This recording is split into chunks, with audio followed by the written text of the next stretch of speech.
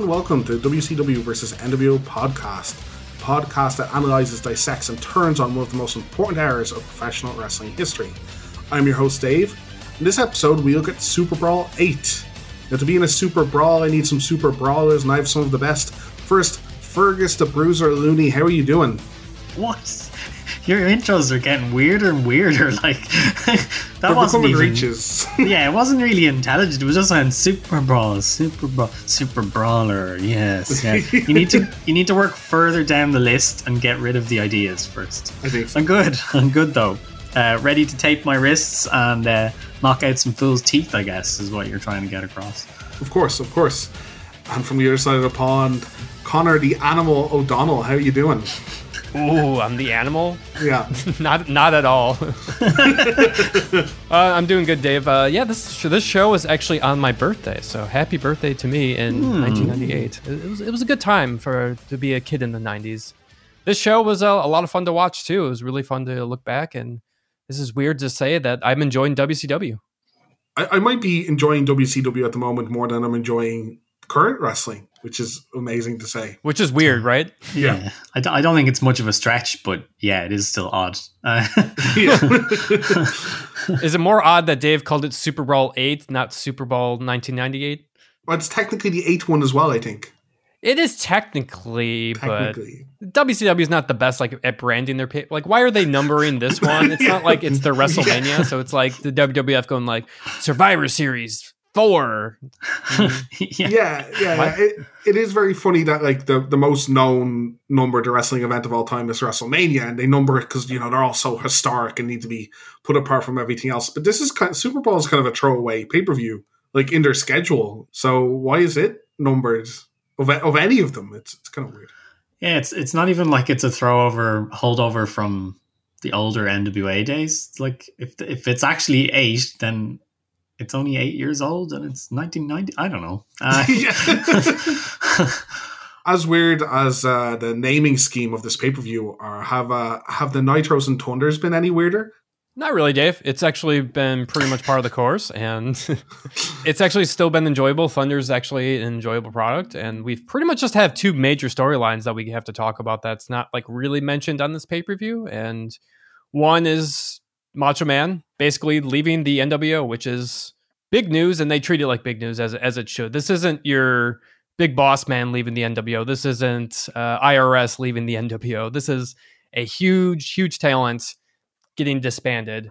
Although it's in storyline, they're like, is he leaving the NWO? And he still comes out to the NWO music, but yes, he's out. It's pretty much on the wall here. Not to spoil the main event at all, but did I spy somebody new in the group also that's been added? I was wondering if you guys catch that, yeah, because they don't notice that, and it's the most like shoe in. Oh, I noticed. Oh, here's a new member. Dave, did you notice? No, I didn't notice at all. Because I love these guys, so I made sure to notice them. Yeah, who is it? He is a future tag team champion of the world. It's Brian Clark, right? Brian Adams, yeah. Or Brian Adams, sorry. Wow. Really? He is the newest member of the NWO, and he just comes out, he talks to Brett, and the new WCW thing is if you see anybody with a coat on, you have to see it coming now. Yeah. That's what Dusty did, and that's exactly what Brian Adams did. So not even really that creative, and people don't really know who this guy is. So I'm going to be honest. The reason I instantly twigged him was because I saw the long hair and I went, why would Kev be out twice? It's not Kev. Right. Yeah. I originally thought that too. I had to rewind and no, that's him. And of course he is not mentioned on this pay-per-view, of course. Yeah, he's the only one who's not named in the run-in. It's really strange. So last time we saw, of course, she was in DOA, right? Feuding against like the Nation of Domination. Yeah, good. Yes. Everybody likes bikers, yeah. Yeah. Mm-hmm. So apparently, this is according to Wikipedia. I haven't got to dive too deep on it, but he left WWE in protest of the screw job, like partly. Somebody who actually had convictions in the wrestling industry. That's a weird one because like I don't think he's close friends with any of them, or not that I know of. So he just was so disgusted he left. It's kind of admirable, right? Yeah, it's a rare one, to be fair. But yeah, I love him and obviously the other half of Chronic once they eventually get together because they're just 2 big, beefy white guys who just hurt people. Are we going to be covering any of their matches? It depends how far we get, to be honest. Okay, we'll make sure we cover it. We'll go out of our way to make sure we cover a match then. Yeah. Can we cover the Kiss Demon as well? I don't know if I can make it through that. So what do you guys think of Macho leaving the NWO then? Seems strange that it's Macho is the first one. I wouldn't have probably pegged him, but where else are they going to go with it? There's probably more to say about it when we actually see the matches, but I'm not too surprised that this is what they're doing. Are you surprised that this is kind of the main focus, though? The vacant title isn't really the storyline. Sting's not really the storyline, and instead we're just kind of focusing on the leader of the NWO and Macho Man. Oh, I mean, if I was a rational human being running a company, yes, I wouldn't be focusing on this, but it's not a rational company. Oh, we have this fresh, original, like, stable, and we've, like, rejuvenated the career of a dying old man. You know what we'll do? We'll revert exactly back to the storyline we were doing pre that stable. That seems like what the crowd really wanted to see then and what they really want to see now. Well, people are enjoying it. I mean, and it actually has been entertaining, because this is the weird part, that Hogan has been, delivering the same promos for the past 2 years, but him and Macho have actually really entertaining exchanges, which is, I don't know, it's surprising, and no surprising it's going to be the main event of our next show. So you better strap in and get used to it. But okay, yeah, it's hard to see that with only the guys of the pay-per-views, because I'm waiting for these big Sting and DDP moments, and I'm getting more Macho and more Hogan. But if it's working well in the shows, then it's hard not to book them like this. Right, and I understand that frustration. I think the other big storyline that's been going on is something that I really wish was reserved for DDP, because it doesn't really make sense for somebody like Kevin Nash. Since the fallout from Sold Out, Giant, he is hurt from the Jackknife Powerbomb from the previous pay-per-view. So as we said, they make that into a storyline, even though in shoot he's just fine. So in response, J.J. Dillon bans the Jackknife Powerbomb, any variation by any wrestler, and Nash, as a result, gets arrested several times in subsequent weeks. I love that he gets arrested, not like we won't fine him or whatever. No, we'll take him to jail. I think he does get fined, but that, again, it's the more Mickey Mouse dollars from the NWO. They got plenty of that, so they had to up the punishment. Sure. I would have loved a more original punishment. Now you have to take a Jackknife Powerbomb. For everyone you give, we'll just have another lazy wrestler give one to you. So are you guys not outraged as I am about this storyline? This is, I think, atrocious. It's awful. The issue is they have a real life instant. I think they're onto the right beat. They're like, well, we can say that Nash tried to kill him, and instead of making Nash look like a killer and make faces want to get revenge, arrest him for a dangerous move. So they have 10% of a good idea there. I don't know about you, but I'm firmly behind man of the people, Kevin Nash, and his determined attempts to become the biggest babyface in the company, as is his right. He has deemed himself big sexy now, so that's kind of where we get big sexy Kevin Nash. Wow, this is where he came from. It's cool. Very honky tonk, the way he phrases it. I'm big sexy, big cool, or too sexy, too cool, to something like. Yeah, I don't understand why he's involved, why this is being pushed so much, but maybe they really care. They want to put Giant back over. So here's my question: What do you think WCW is thinking? Are they trying to put Nash over as a face on purpose? I've always accepted the narrative of the NWO being the baby faces, but we're the byproduct of fans accepting the cool heels, that general transition. But this just seems no, we are going to make the switch here, it seems like. I don't think there's any intention to make him a face whatsoever with this. So they're just idiots. It's just that's what's happening. Yeah. Because imagine if this was DDP and they banned the Diamond Cutter, and how over that would be. Yeah. That's a really good point.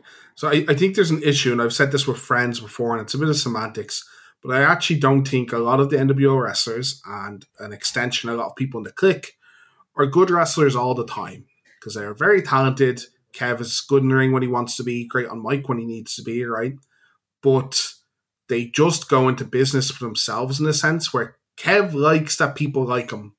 He likes being cool. He can't not. And that's a terrible aspect of wrestling. He should be trying to get people to boo him.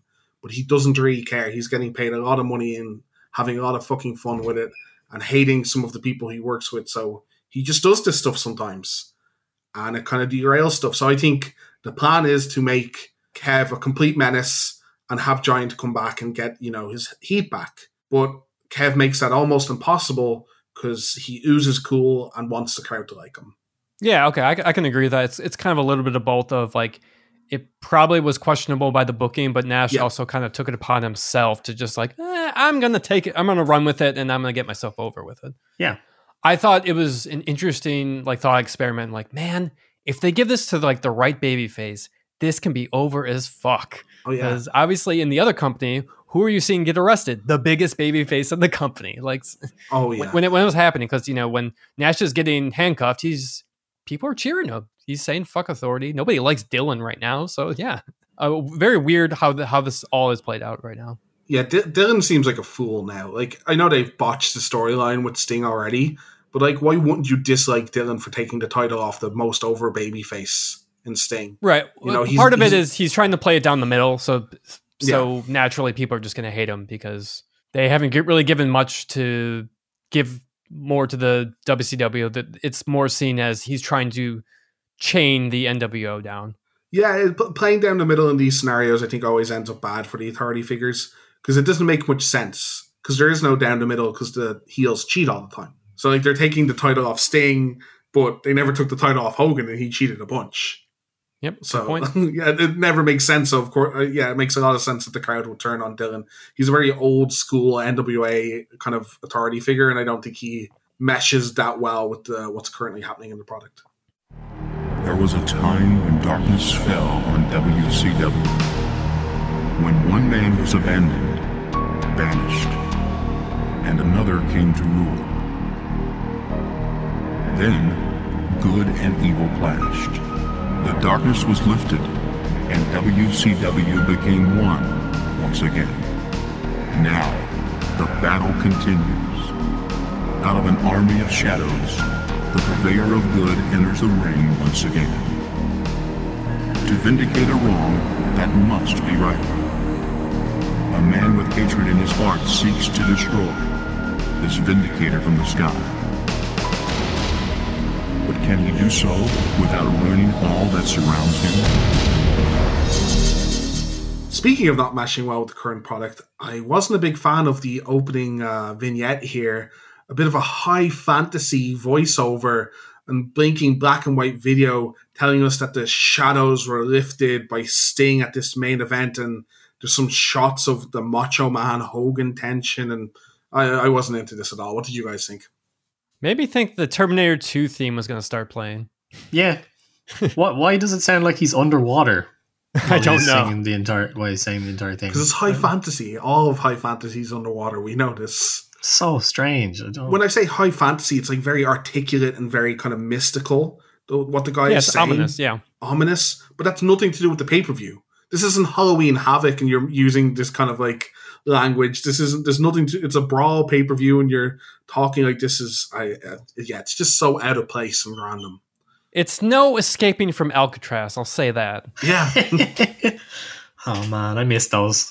The Light and Fireworks show beforehand, though, maybe the biggest we've gotten the cast, really seeing maybe money getting pumped into it. And these kind of fireworks shows, like especially the ones that you get on Nitro sometimes, really says WCW to me, and I'm not sure why. It's more Attitude Era to me, not necessarily specific to them, but it's just gross and over the top, like completely exorbitant cash spend to look bigger than the other company. Love it. Yeah, it's great. Like it's just all this stupid pageantry. Like, the commentary team this week is starting with Tenay because that evil scoundrel Dusty Rhodes is no longer on the Team WCW. Though I would have loved to see Dusty healing it up on commentary. I don't know about you guys. Not that I ever mind Mike Tenay being on. I'm kind of glad he's gone, honestly. I mean, it's much better that we have Brain in right now because particularly tonight, he is on fire tonight. I thought he did like one of the best jobs he did. Like all his jokes are on point, and you can tell he was trying to get talent over, which a lot of times he doesn't. So yeah, it was really a welcome change because like Dusty at Starrcade, it really made the show fall flat.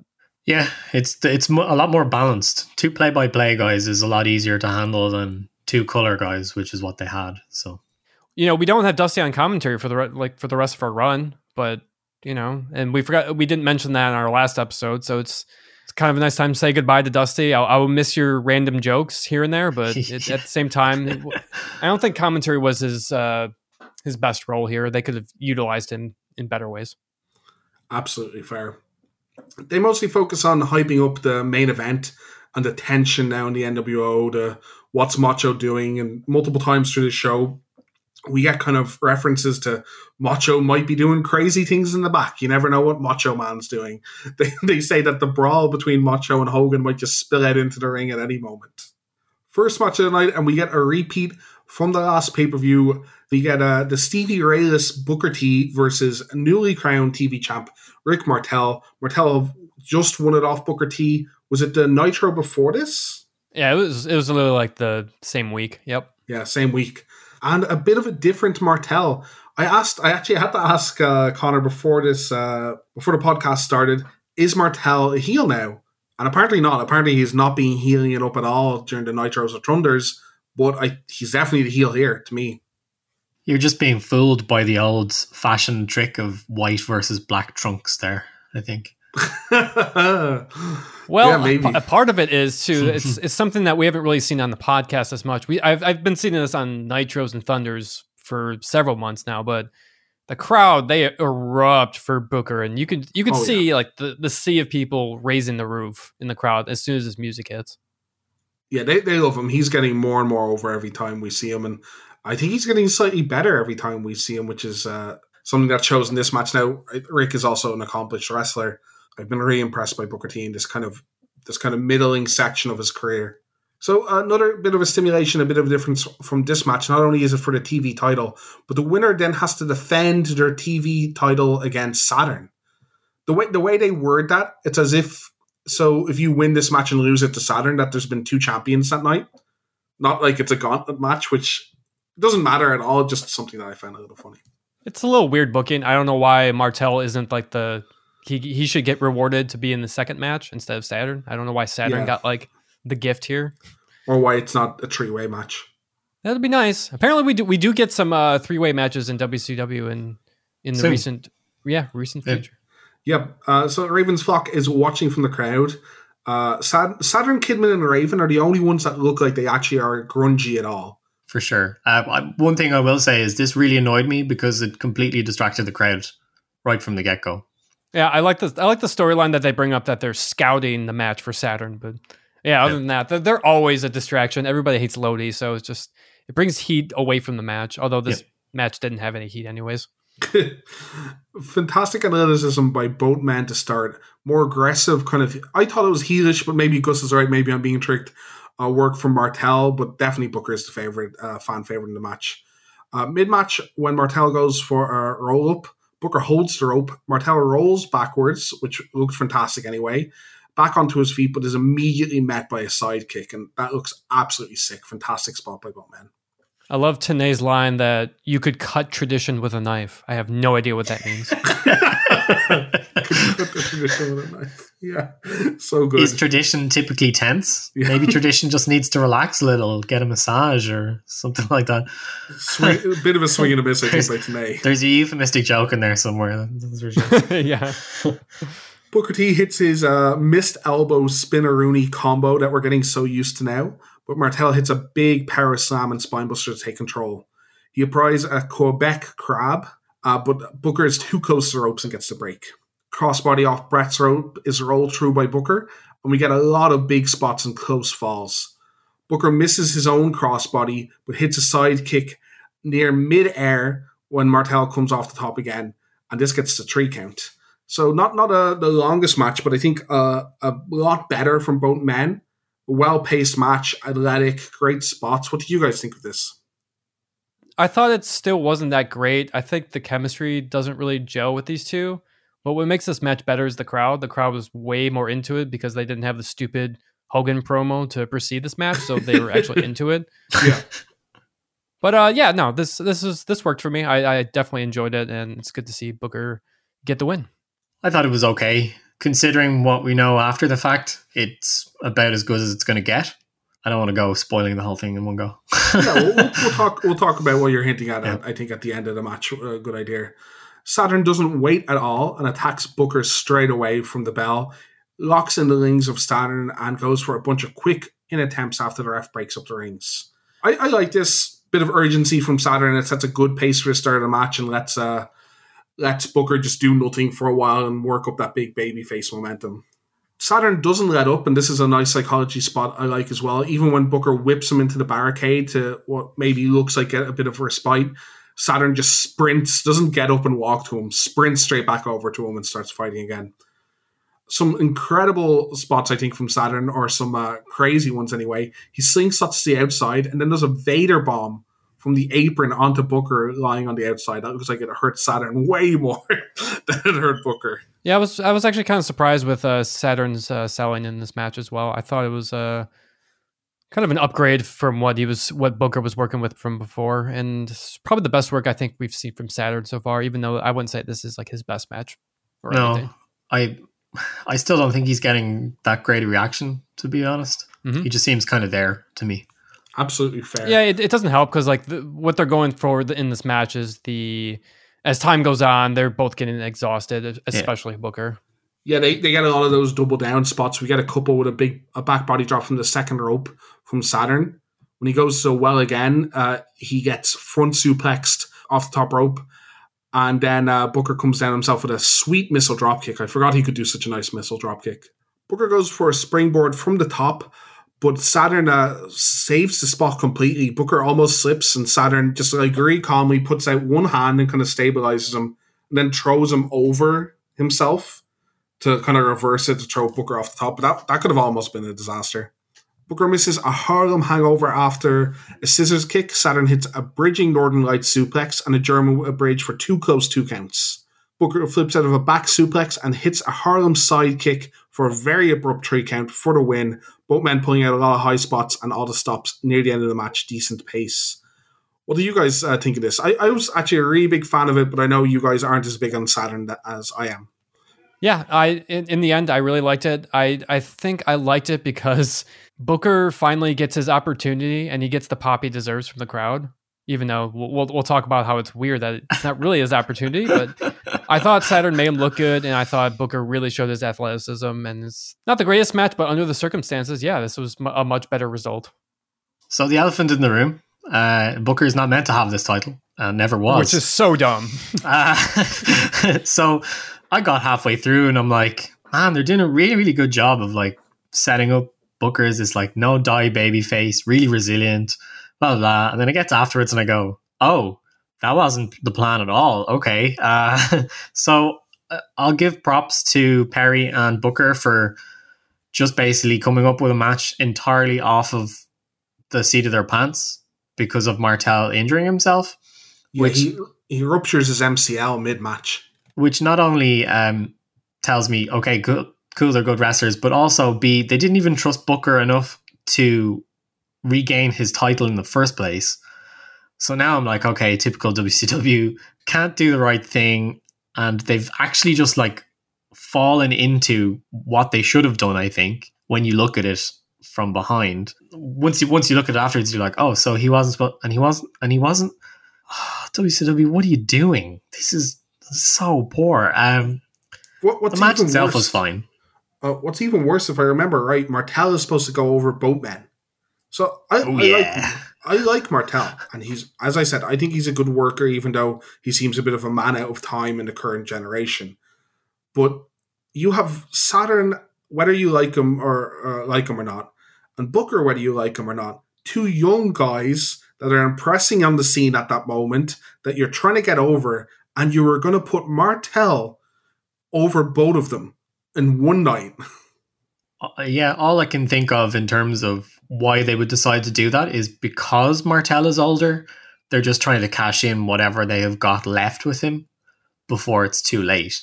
But just looking at the people they have on the roster, you shouldn't even be considering Martel as something like that.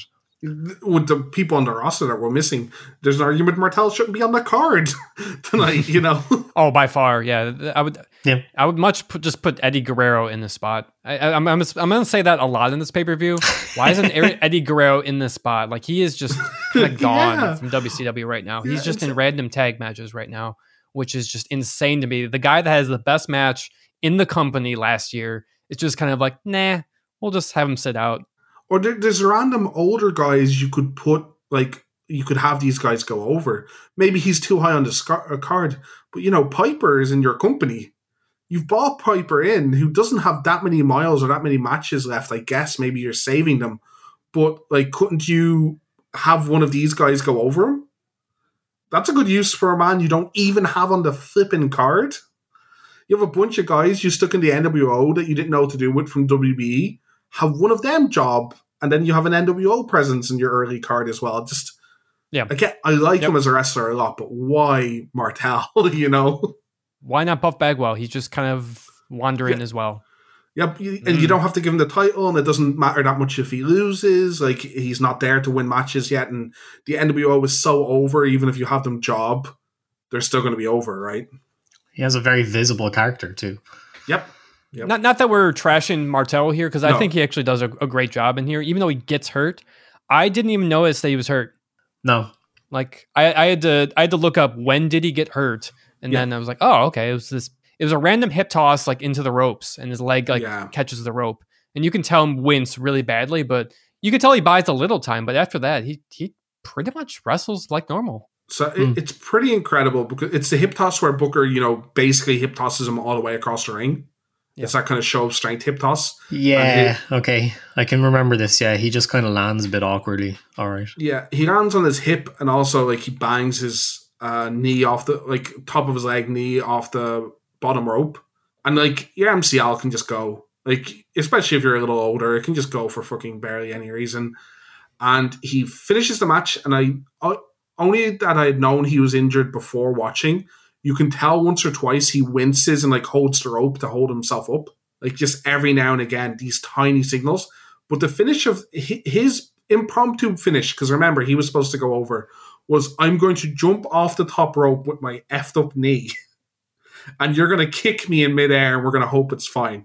Unsurprisingly, as brave as this is, Martel, like, injured it worse than he was already injured, apparently. They think he, like, did way more damage by coming off the top rope. And it's the reason he's gone for a while. It's just insane to me because that finish is sweet. Yeah, it does get a pop of the crowd, and it looks great. So as far as an opening kind of like segment to the pay-per-view, it went on a little long, but I enjoyed it. It was something different as well, because usually what we get from the opening match is either a cruiserweight match or it's like some kind of tag match that's just kind of lame, or the lucha match, which was fun last pay-per-view. So this was it was a nice change up. Sometimes we get some duds here, but I thought this was a pretty good outing. Yeah, I think you guys pretty much covered it. I think it's grand. It's probably one of the weaker openers for me, but definitely could have been a lot worse when you think about it.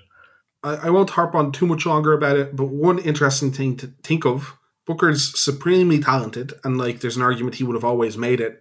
But this isn't a small thing for Booker, I think. I think you guys are absolutely right. The crowd is really reacting to him, and I think this championship isn't small in his overall career trajectory. It also shows the higher-ups in WCW, wow, actually the crowd love Booker. Not just small pops, they love Booker, and this makes him like an out-and-out babyface as well. Does Booker's career go as far if Martel doesn't rupture his MCL? Yeah, it's really interesting. What if? But last match for Rick Martel on the cast. Yeah, I guess we should say that. Also, he only has one more match in his career after this. He recovers, and slightly ironically, has a match with Stevie Ray, the other half of this Harlem Heat tag team, where he gets re-injured and decides to hang up the boots. It's a sign. Yeah, it's a sign. It's hanging up. Yeah, Harlem Heat just completely dominating this man's career. Of course, this was a complete accident, and I think both incidents are nothing to do with the participants of the match, just freak stuff. On to something even more tragic than this. Match number 2, and we have the man who looks exactly like his video game counterpart, La Parka, and acts like it. And he does an amazing... I said I'm not the biggest La Parka fan, but I popped big for him doing the NWO point to himself on the Titatron. I thought that was really funny. That got me. And then I guess Disco Inferno's here as well. Well, before we talk about stupid disco, something very egregious that happened right off the bat that I'm sure you guys didn't notice because I'm used to his music. For the network, I don't know why they gave him... It's either they gave him different music for the network, or WCW forgot what La Parka's music was for the show and used something else. Because future matches, I had to double check. He uses his usual music because I thought maybe he changed his music. Nope. That's a shame because I noted it was pretty solid. I thought it was good. Because his usual theme is the it's very slap bassy type. Yeah. Oh yeah, I think I remember from the game. No, I didn't notice that. That's pretty bad. I've started watching. I won't mention the site. I guess we could get in trouble. But I've started watching off of the network because I want to hear their original music. It happened way too often that the network had like different music because of trademark stuff. Yeah, there's some good and bad that comes with that. Like for Jericho, for example, I think using his WWE theme like kind of works better for him. Yeah, that theme is so iconic. But because like if you listen to his Pearl Jam song, that even flow rip, God, it's so bad. I like it, but it doesn't work. It's just even. It doesn't flow. work for his character. It's not close. Even it's not close to being close. It's just 100% even flow. But yeah, sorry, Dave. Sorry to interrupt you to the match of who has the better tongue. I was going to say before we go is there anybody with worse ring gear than Disco Inferno right now of what we've watched? Like it's like black gaff tape on his pants. Yeah. He's so bad. Oh my goodness, he's so bad. Like he's worse than Goldberg. And I don't think. What do you mean? I don't know about like that. A worse wrestler than Goldberg. Yeah, definitely. Yeah, I think so. I don't know. Well, I think we'll talk about it after the. Let's go through the match and we'll talk. We'll make some points before we trash Disco. We'll make some points about the match. I actually enjoy La Parka's stick a lot in this. He's taunting Disco the entire time, doing his like disco taunt, dancing. Dancing. I laughed at first, but he does it like five times. Yeah. La Parka does his usual opening shtick of seeing what he wants to do with his chair. He just wings it at Disco, but Disco doesn't know what to do. And barely grazes Disco's leg, and he sells it like he's been hit straight in the face. Yeah, that had to have been a mistake. Yeah, I think he was supposed to just hit him. Maybe Disco's actually afraid. Maybe we don't know. It's like people not liking getting kicked by Ultimo Dragon. Maybe La Parka's just winging people in the face with chairs. Like, come on, dude. Although it was weird, it wasn't like your typical steel chair. It's like a plastic chair you see at like a Magic tournament. You guys, yeah. Maybe it's his from home. Maybe they have to bring their entire ring gear. Like, can I have a chair? No. Maybe La Parka's playing Magic as well. Yeah. I was just going to say living the gimmick, but I think I'd prefer him to be the one playing Magic at this. He just brings it to supermarkets and stuff like that with him. He just can't. This seems particularly relevant considering. Do you guys know what La Parka means, by the way? No. No, I don't. No. Yeah. Do you want to take a guess? Because I'll be curious to see how close you are. Does it mean sit down or something? No, God, no. If you had guessed zombie, skeleton, anything like that, you'd be wrong. But the Reaper, yeah. Oh, okay. Yeah, that's a very intimidating name for such a terrible gimmick. I don't know how it relates to chairs, but here we are. Maybe do you think he pitched aside and they were like, nah, too violent. Like, oh, whatever, a chair.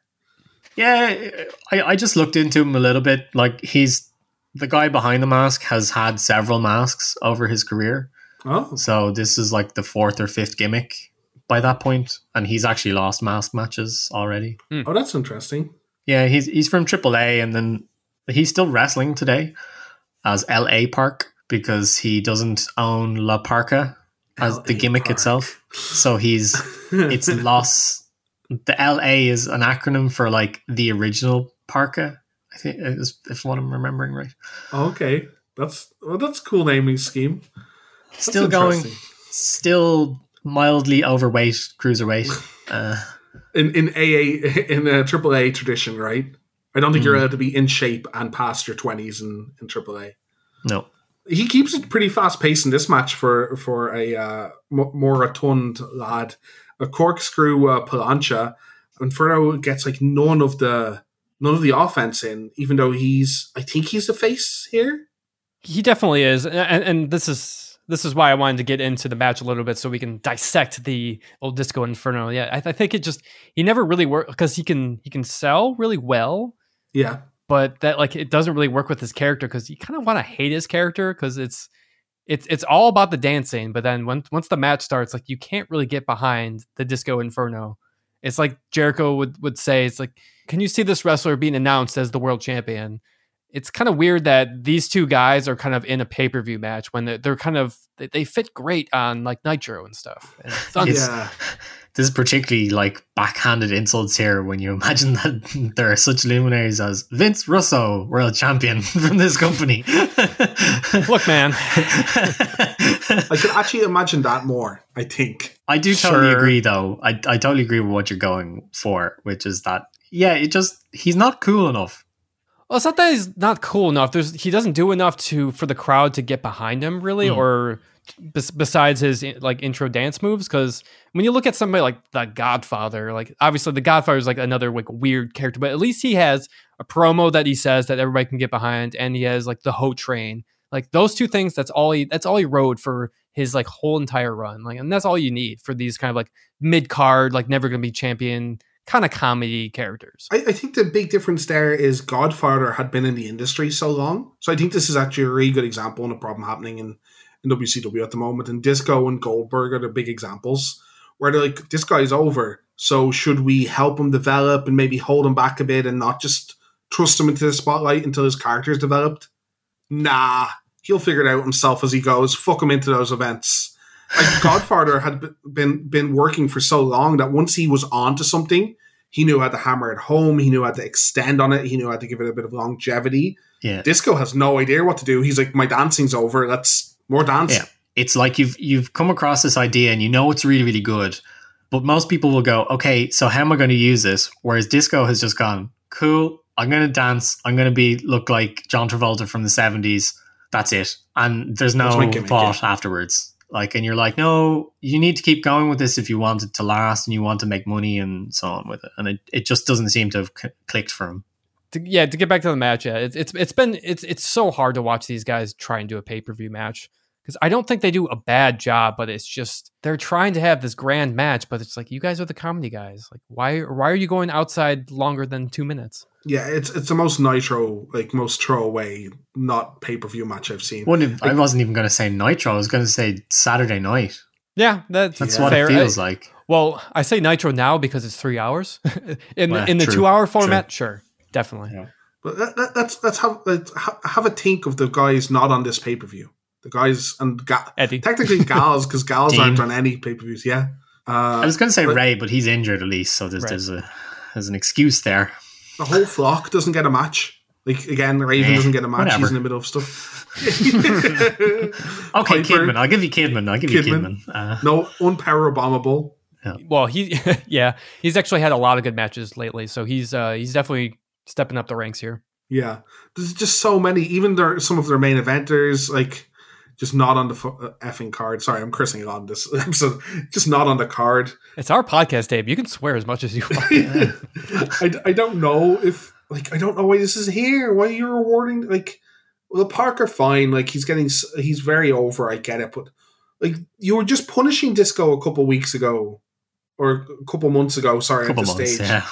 Why is he on this card? But apparently some of the bookers liked him and Eric liked him, and he gets the right for WCW Raider, which is absurd. Where's my Wrath quota? Like that's what I want to be seeing. Yes. Yeah, I was about to say because dumb monsters hitting each other. They do not like Wrath or Glacier, and anybody in that stable, they are just like they're trying to distance themselves away from them as much as possible. I wonder why. So I would say it's because their gimmicks are ridiculous, right? But Disco's in this match. He's the most ridiculous gimmick. It's Disco and Parka. I quickly gravitated towards commentary because it was the only thing entertainment in this match. Brain calls a moonsault a salto moon. So Tony and Tenay rightfully give him shit for that. But nobody cares about this match, so they might as well joke around. So it's nice. I don't have much more to say. The run out goes, Parka does 99% of the moves. The high spot for Disco, so his time to get his shine on, is stomping a mud hole and then doing a swinging neck breaker, which is fine. But as commentary point out, the swinging neck breaker looks extremely like his finish, the Chartbuster, which is just a stunner where his opponent starts by bending down first. There's no little kick like Austin does. So La Parka is bending down, you have his neck gripped, and instead of doing your finishing maneuver, you do a swinging neck breaker. It's just not a very well thought out move set, and not even in a logical fallacy way. When you grab someone's neck like that and your finisher's over like the stunner or the Chartbuster is, the crowd is going to think you're doing the move, and then going to be a bit disappointed when you do a swinging neck breaker, you know? Oh, you didn't get all of it, Michael. Didn't get all of it. Yeah, his moveset is just so underdeveloped that even when he's the face here, he doesn't know how to be a face. He doesn't have any shine spots, right? Yep. So yeah, that's what I mean. He needs a hoe train. He needs something like that. Yeah. What's his spot? He stomped a mud hole because I guess the crowd were kind of behind that, and then there was no idea. He has no idea. Man, he would have been so good with like Sherry Martel or someone like that. Oh yeah, It's like a half-trained wrestler. He seems to know how to do a heel match, but that's because he knows how to get under people's skin. Can I point out my favorite spot before you do the end? Of course. There's a ref distraction in this match to bring in a chair, not to use the chair. Yeah. It was unique. I'll give them that. Yeah, I thought he was going to wing him with it. It's so funny. Disco hits the ref by accident in the eyes, which is kind of weird. I thought they would just do, Disco hits him with an elbow and knocks him out. But the ref just has to keep selling that he got poked in the eye. And La Parka is in no hurry to get his chair. Strolls outside, gets his chair, sets it up, and the ref is still selling and kind of looking over his shoulder like, bollocks, I still have to sell. Then the ref stops selling because he realizes La Parka isn't doing anything with it. La Parka sits Disco on the chair and goes up top to senton onto him, which would be sick. If they actually took that bump, that would be a sick bump to take. But Disco gets up and throws La Parka onto the chair. And a bit of a weird bump because La Parka lands on his feet and then pretends he lands on his head. It didn't look too fluid. In my notes, I have it's the most Kane-esque type bump ever, meaning it's very, very, very safe. It is very safe, and I don't mind that too much. I don't. Yeah, actually exactly. See I'm not knocking him. It's something that once you notice little things like that when you analyze wrestling matches, it really becomes evident when you watch certain matches. Yeah, or you break apart our specific wrestler, you can never unsee that they take very safe bumps. It's like the Ric Flair thing when you get told that he has to bump on one of his sides because he has a bad back. And you never unsee. You're like, oh my god, he does it all the time. You're absolutely right. You never unsee it. His back body drop in particular. Yeah. The big one is when people take the pedigree. Do they have their knee up or not? Oh, sure. Yeah, that's another good one. Yeah. There's lots of, you can't unsee it. And yeah, as much as it's a bit lame, absolutely safe. We don't want him to be Benoit flying headbutting stuff, obviously. So, yeah. Disco then, Parker's stunned from this, and Disco hits his definitely not stunner, which is definitely the stunner being used definitely after Stone Cold started using it on TV. Weird. He's even ripped off somebody else's move name in the company, because it's like Chartbuster, Blockbuster. That's true. Actually, yeah. You can't. I was gonna say WCW has done a pretty good job with marketing the names of the finishers. Like Diamond Cutter is a sweet name. The Crippler Crossface, that match in particular, is great set of finishing moves, and then of course the jackhammer for Goldberg. So cool sounding finishers, but yeah, with this one, not great, Bob. Yeah. Not great. I mean this not in an offensive way, but Disco steals a lot of things from other wrestlers. It's kind of how he gets heat. It's kind of his thing, but a lot of wrestling is stolen, and I don't mind it too much. It's just very obvious in this. The problem I have is Disco could steal from one of the greatest heels of a generation, and that's the Honky Tonk Man. He just has a kind of slightly modernized version of the Honky Tonk Man gimmick, and why isn't he just doing that shtick? I don't get it. It infuriates me. He's been a very weird character on our podcast. He's only going to get weirder when he teams up with Alex Wright, but maybe that's going to be amazing though. So I'll save my reservations. Well, yeah, we'll see. Alex has saved stuff before for the podcast, so podcast favorite, yeah.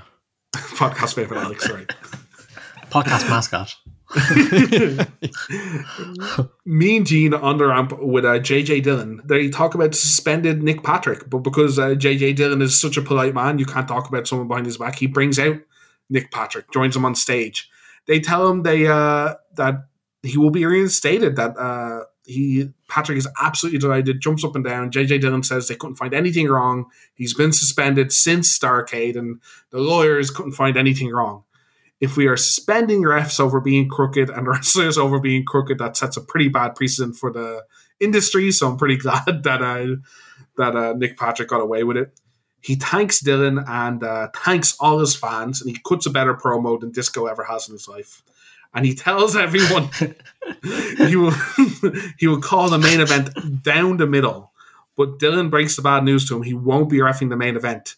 And I actually really like this moment by Nick Patrick. He goes, "Well, why can't I? You know, I'm the head ref here. It shouldn't even be a drawing straw." It's like, hey, he didn't talk about my back pay, and he goes and chases JJ to the back. What about my back pay? I think it's actually a pretty, like, as much as the storyline doesn't make sense, it's a pretty good promo by Nick Patrick.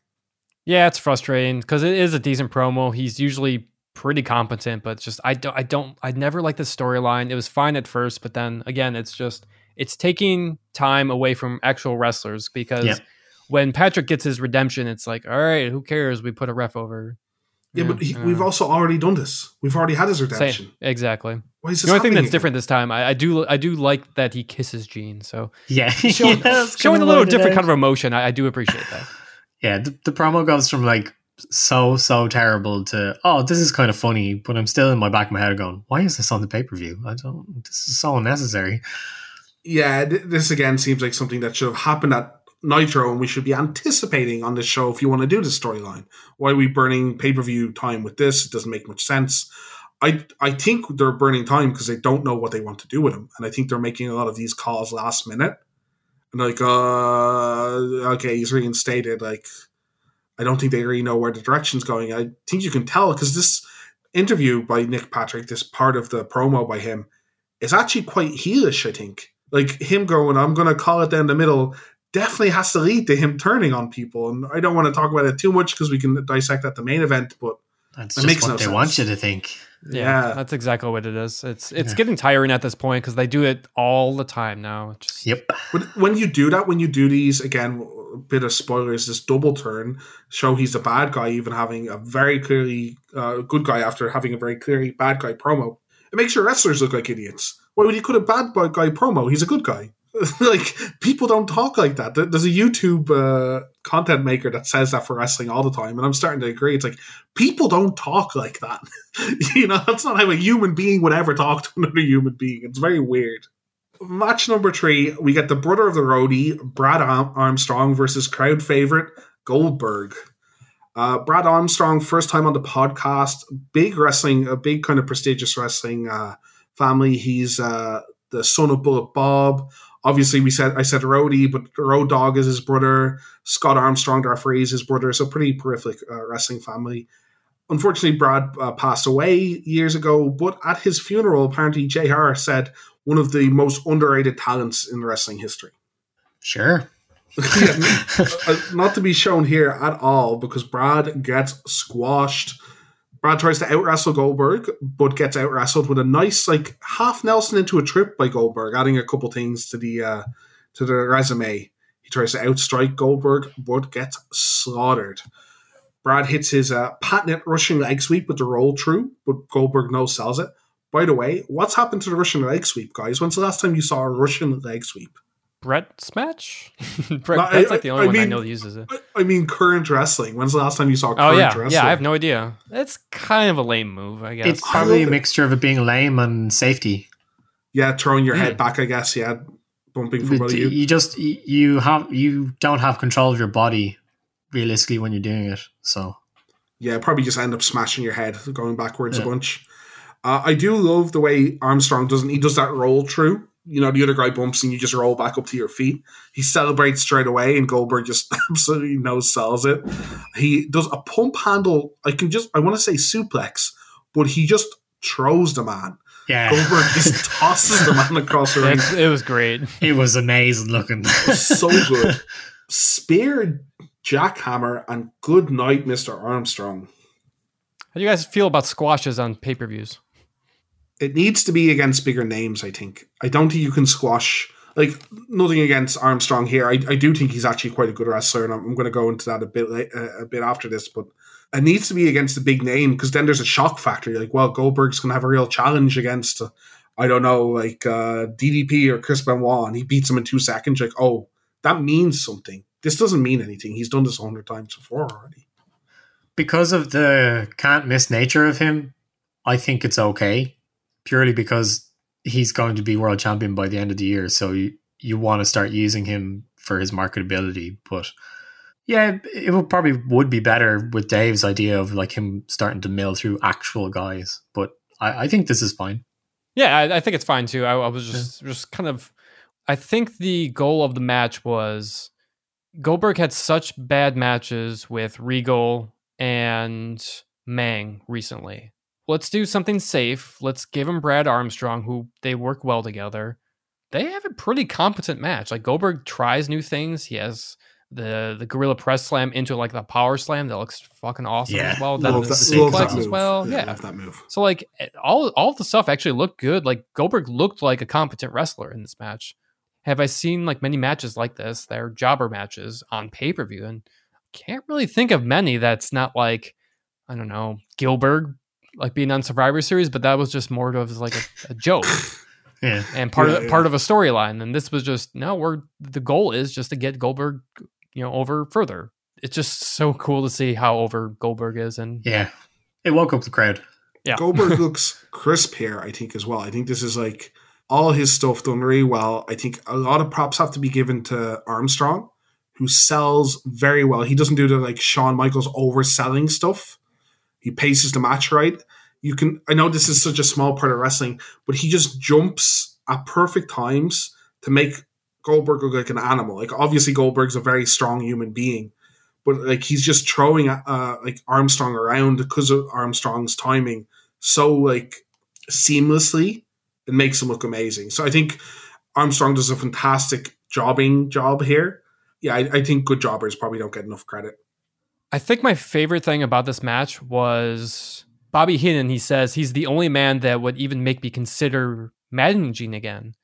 And I'm that impressed with this man. Like, it's something that like Bobby usually he's either joking or picking apart guys' moves or whatever. And like, he's actually going out of his way to say, no, this guy is special. You should pay attention to him. And I think that's something that like we need to point out here. And I think that's really good commentary of how they're handling Goldberg in particular.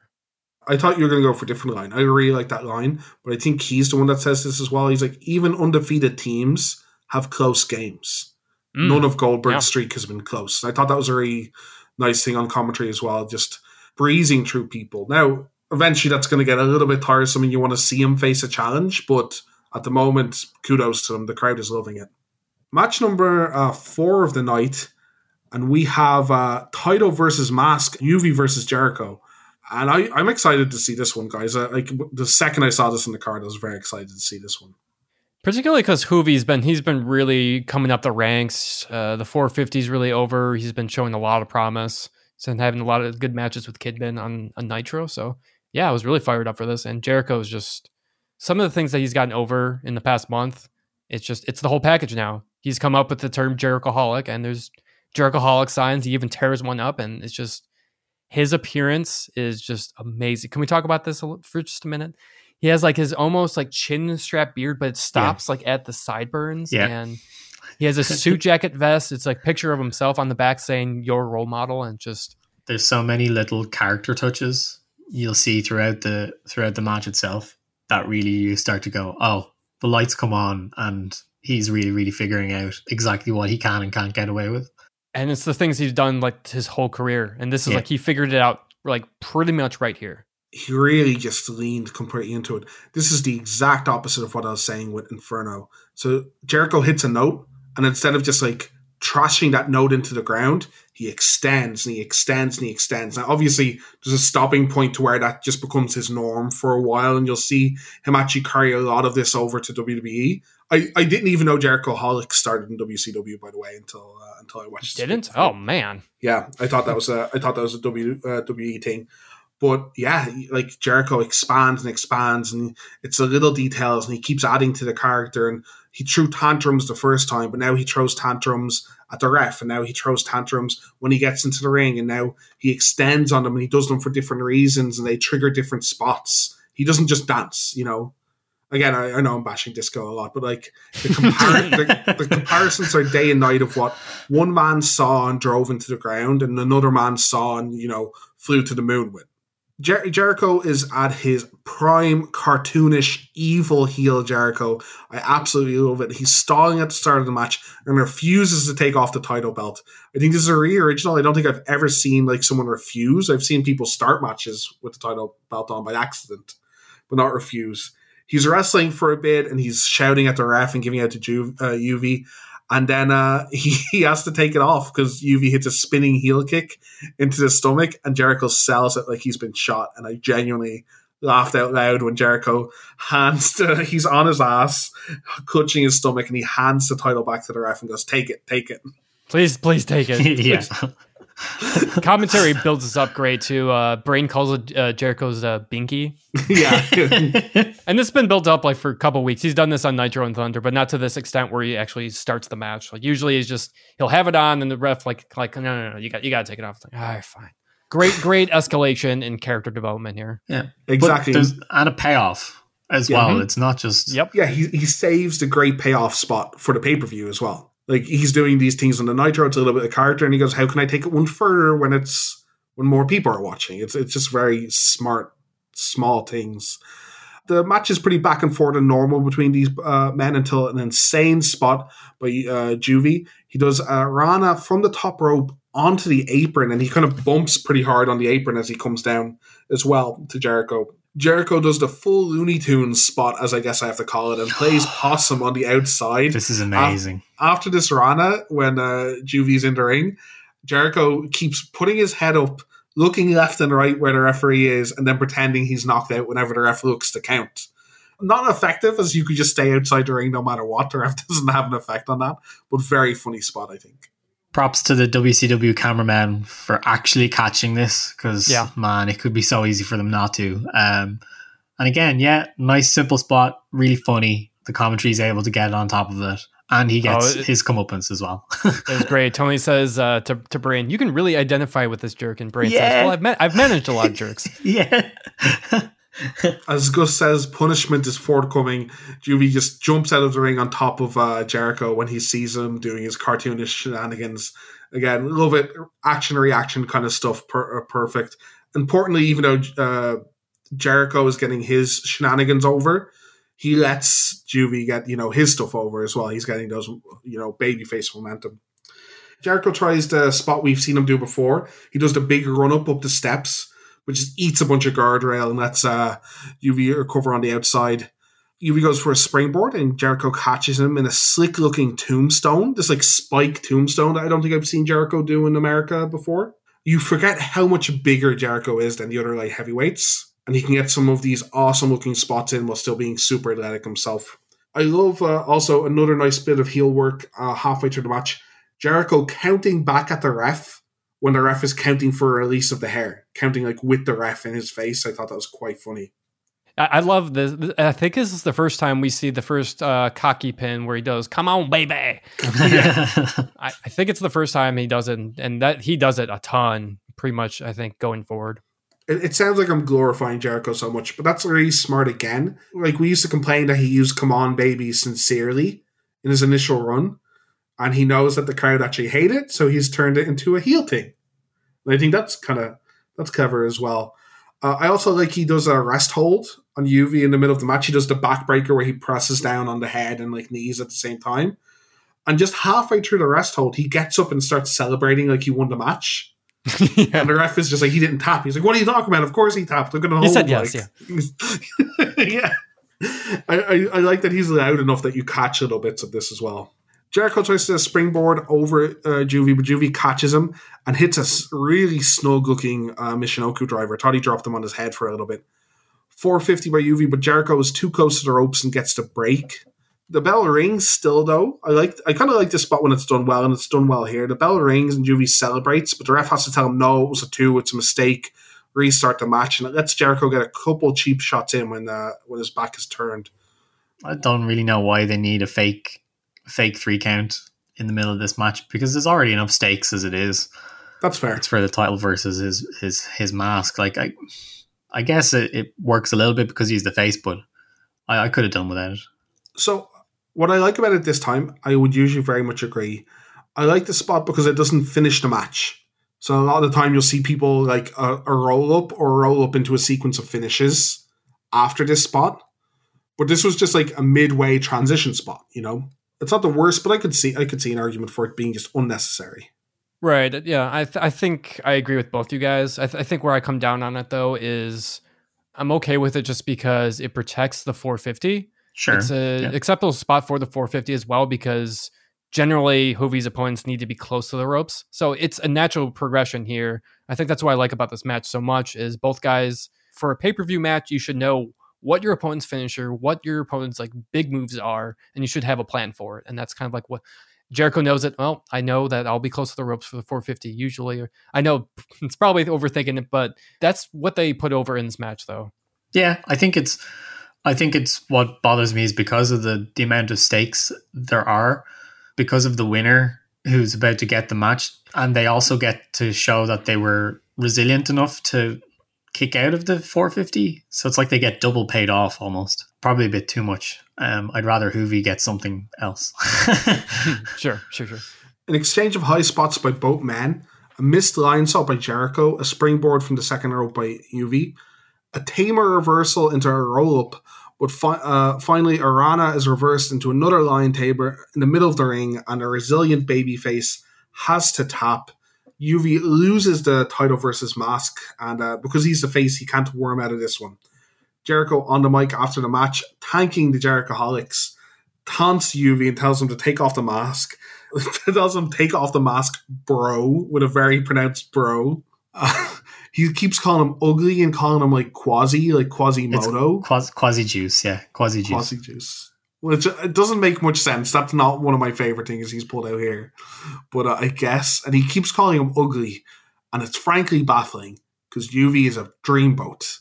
He gets the mask snatched off his face by Jericho, and my God, is that man handsome. After the match, Juvi goes to the top rope as a resilient, throws his hands up like, I'm still here, it doesn't matter. Crowd are way too busy booing Jericho to even notice what the face is doing, which I guess is a bit of a downside to all his shenanigans. I mean, can't blame him. He's got an awful lot of character, that Jericho. So he'll go far. I'll keep an eye on him. I think there's a little something about Jericho, and this isn't actually a criticism, but The Rock has it a bit later on as well. He's so hateable, and you enjoy hating him so much that one, you don't pay as much attention to the face. As I'm looking over my notes here, I have way too many notes about Jericho, and I haven't noticed enough what Guerrero did in this match. And two, after the match, if the face loses, you almost kind of hate them because they couldn't beat the heel you hate so much. Is that overreaching a bit? Maybe a little. So I think where I come down on this is a big problem with the result of this match is they didn't build up enough importance to losing the mask, really. It was just really thrown in at the last minute.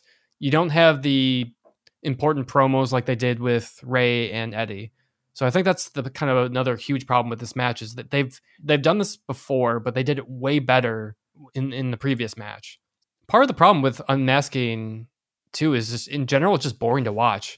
Yeah. Especially if you have a normal face, like cool. Like the gimmick only works if it's guys like Kane. If it's maybe he's scary or burned under the mask, or if he's been around for a while as well. Yeah, like he's new generally.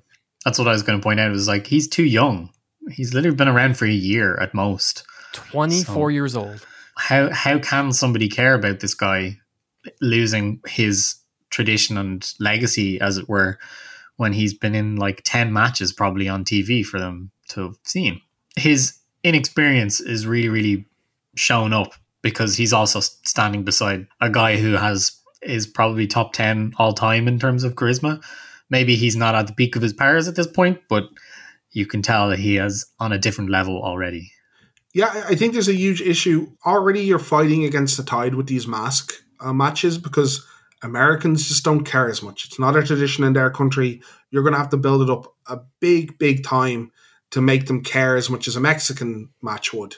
So why are they doing it, as you guys said, for someone that's barely known? He's been Cruiserweight champion once, right? Yes. Like they slingshotted it with him pretty briefly. Yeah, like you're going to have to build it up, or it's going to have to be like a blood feud. But in general, Americans don't care about the heritage because there's not that many luchadors on any given roster. There's not that much history. They're not making the storyline about the honor of their masks and families week in, week out. So then when you randomly bring up, my dad wore this mask or a similar mask, like, well, you've never mentioned that in your character once before because you've never mentioned anything before because we give you 5 minutes of TV time a week, you know? Right. And these guys will have another match against each other too. So it's really weird how this has to happen now. And I will never understand Bischoff's obsession with unmasking luchadors. It's like, it's going to always baffle me. His main motive to do this is just to be first. I truly think that's what his reasoning is. Like, because I think the obvious bullshit of masked wrestlers can't get over and show emotion. Like we know that's bullshit. So like, what else is it? And that's all I can come up with. Yeah, it's especially bullshit because it's not like they're sleeping on Ray. It's not like they're like, well, no one's done it.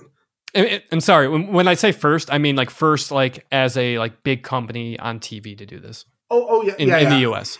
Yeah, I just mean it's the charisma thing. It's not like they don't know someone can be charismatic. They literally have a charismatic, emotional face on their roster that they're not missing sorely, but like they're missing when he's injured. Like he's a big part of their cruiserweight division, so they know it's not true. It seems bizarre. Yeah, I think it's shock factor. I think it's that little demographic that WWE actually end up worrying about way later when they see how much Rey Mysterio can draw. They're like, well, maybe Mexican fans and will love this. Maybe this is what they're into. So instead of giving it proper due diligence and proper time, they go, what's the biggest pop in Mexican wrestling? What's the biggest piece of drama that's ever in Mexican wrestling? It's the mask match, right? That's always the end of their blood feuds is a mask match.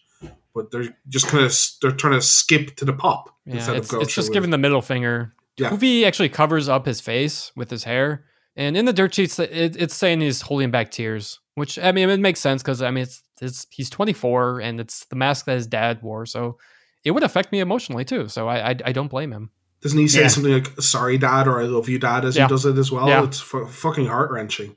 For like, this is a good match, but it's just like one of their random good cruiserweight openers. There's no really building up Juvi in a serious way. There's no dramatic last second cheaty finish by Jericho. It's just a dominant victory by Jericho in the end, to be honest.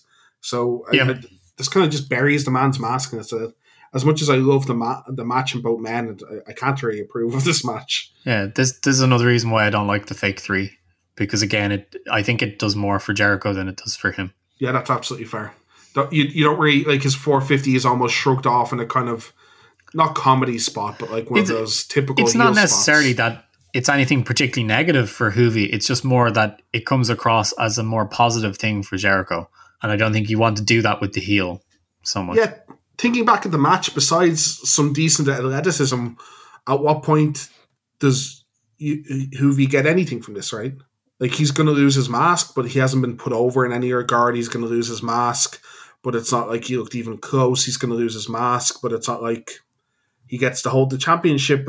In the end, he's kind of just getting buried and I would say to get Jericho over, but I know from reading Jericho's stuff and like watching shoot interviews with him, they have no interest in getting Jericho actually over. So I think Connor's right. It's just to have them unmasking luchadors on TV. On to about as emotional relevant match. Match number 5. It's Mongo versus the British Bulldog.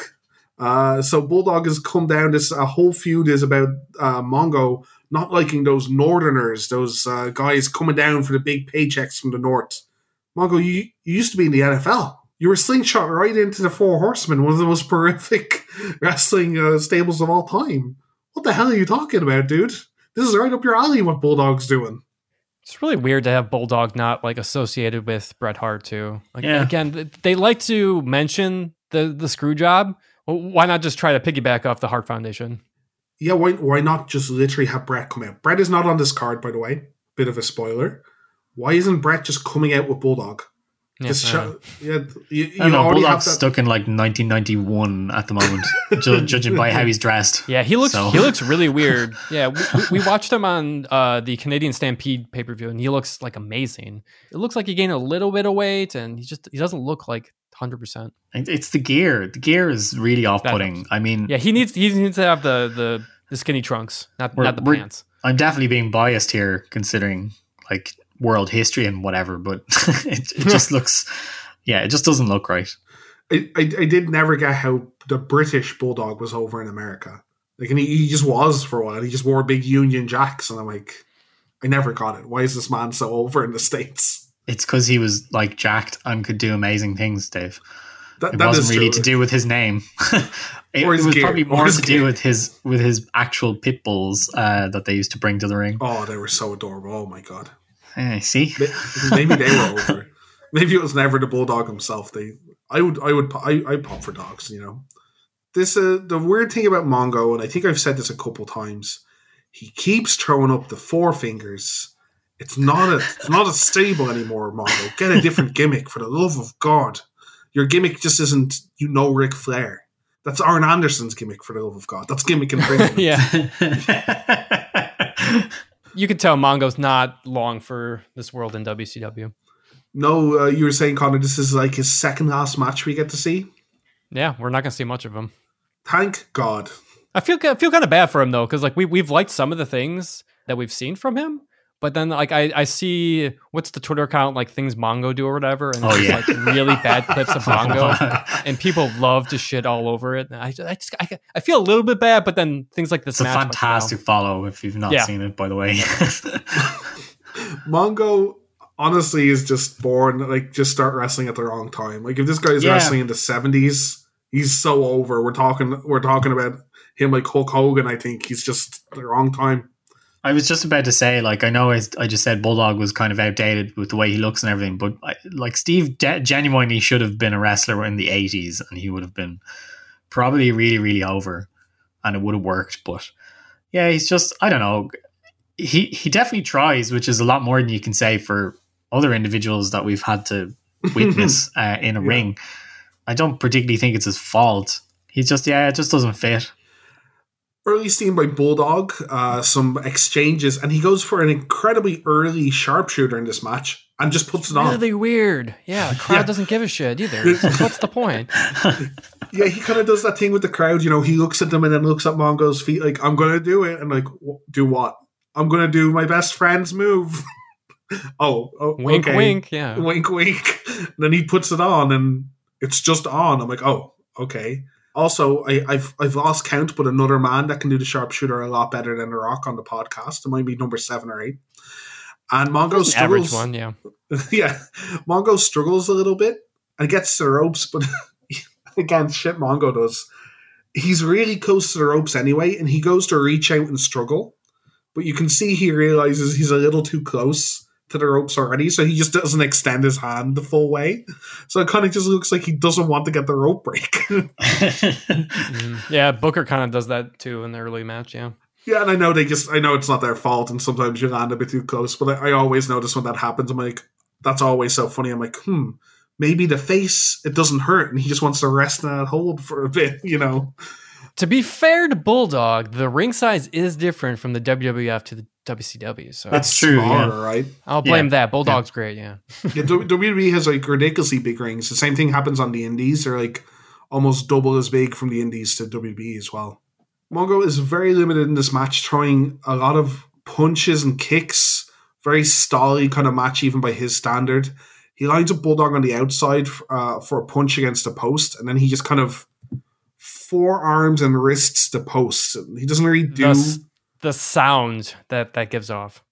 That's a very difficult thing to do. Oh! Did you hear that? Oh, yes, I did. He smashed his forearm and his wrist. Yeah, he just lamps it. The man needs to throw some more working punches or something like that. I don't know.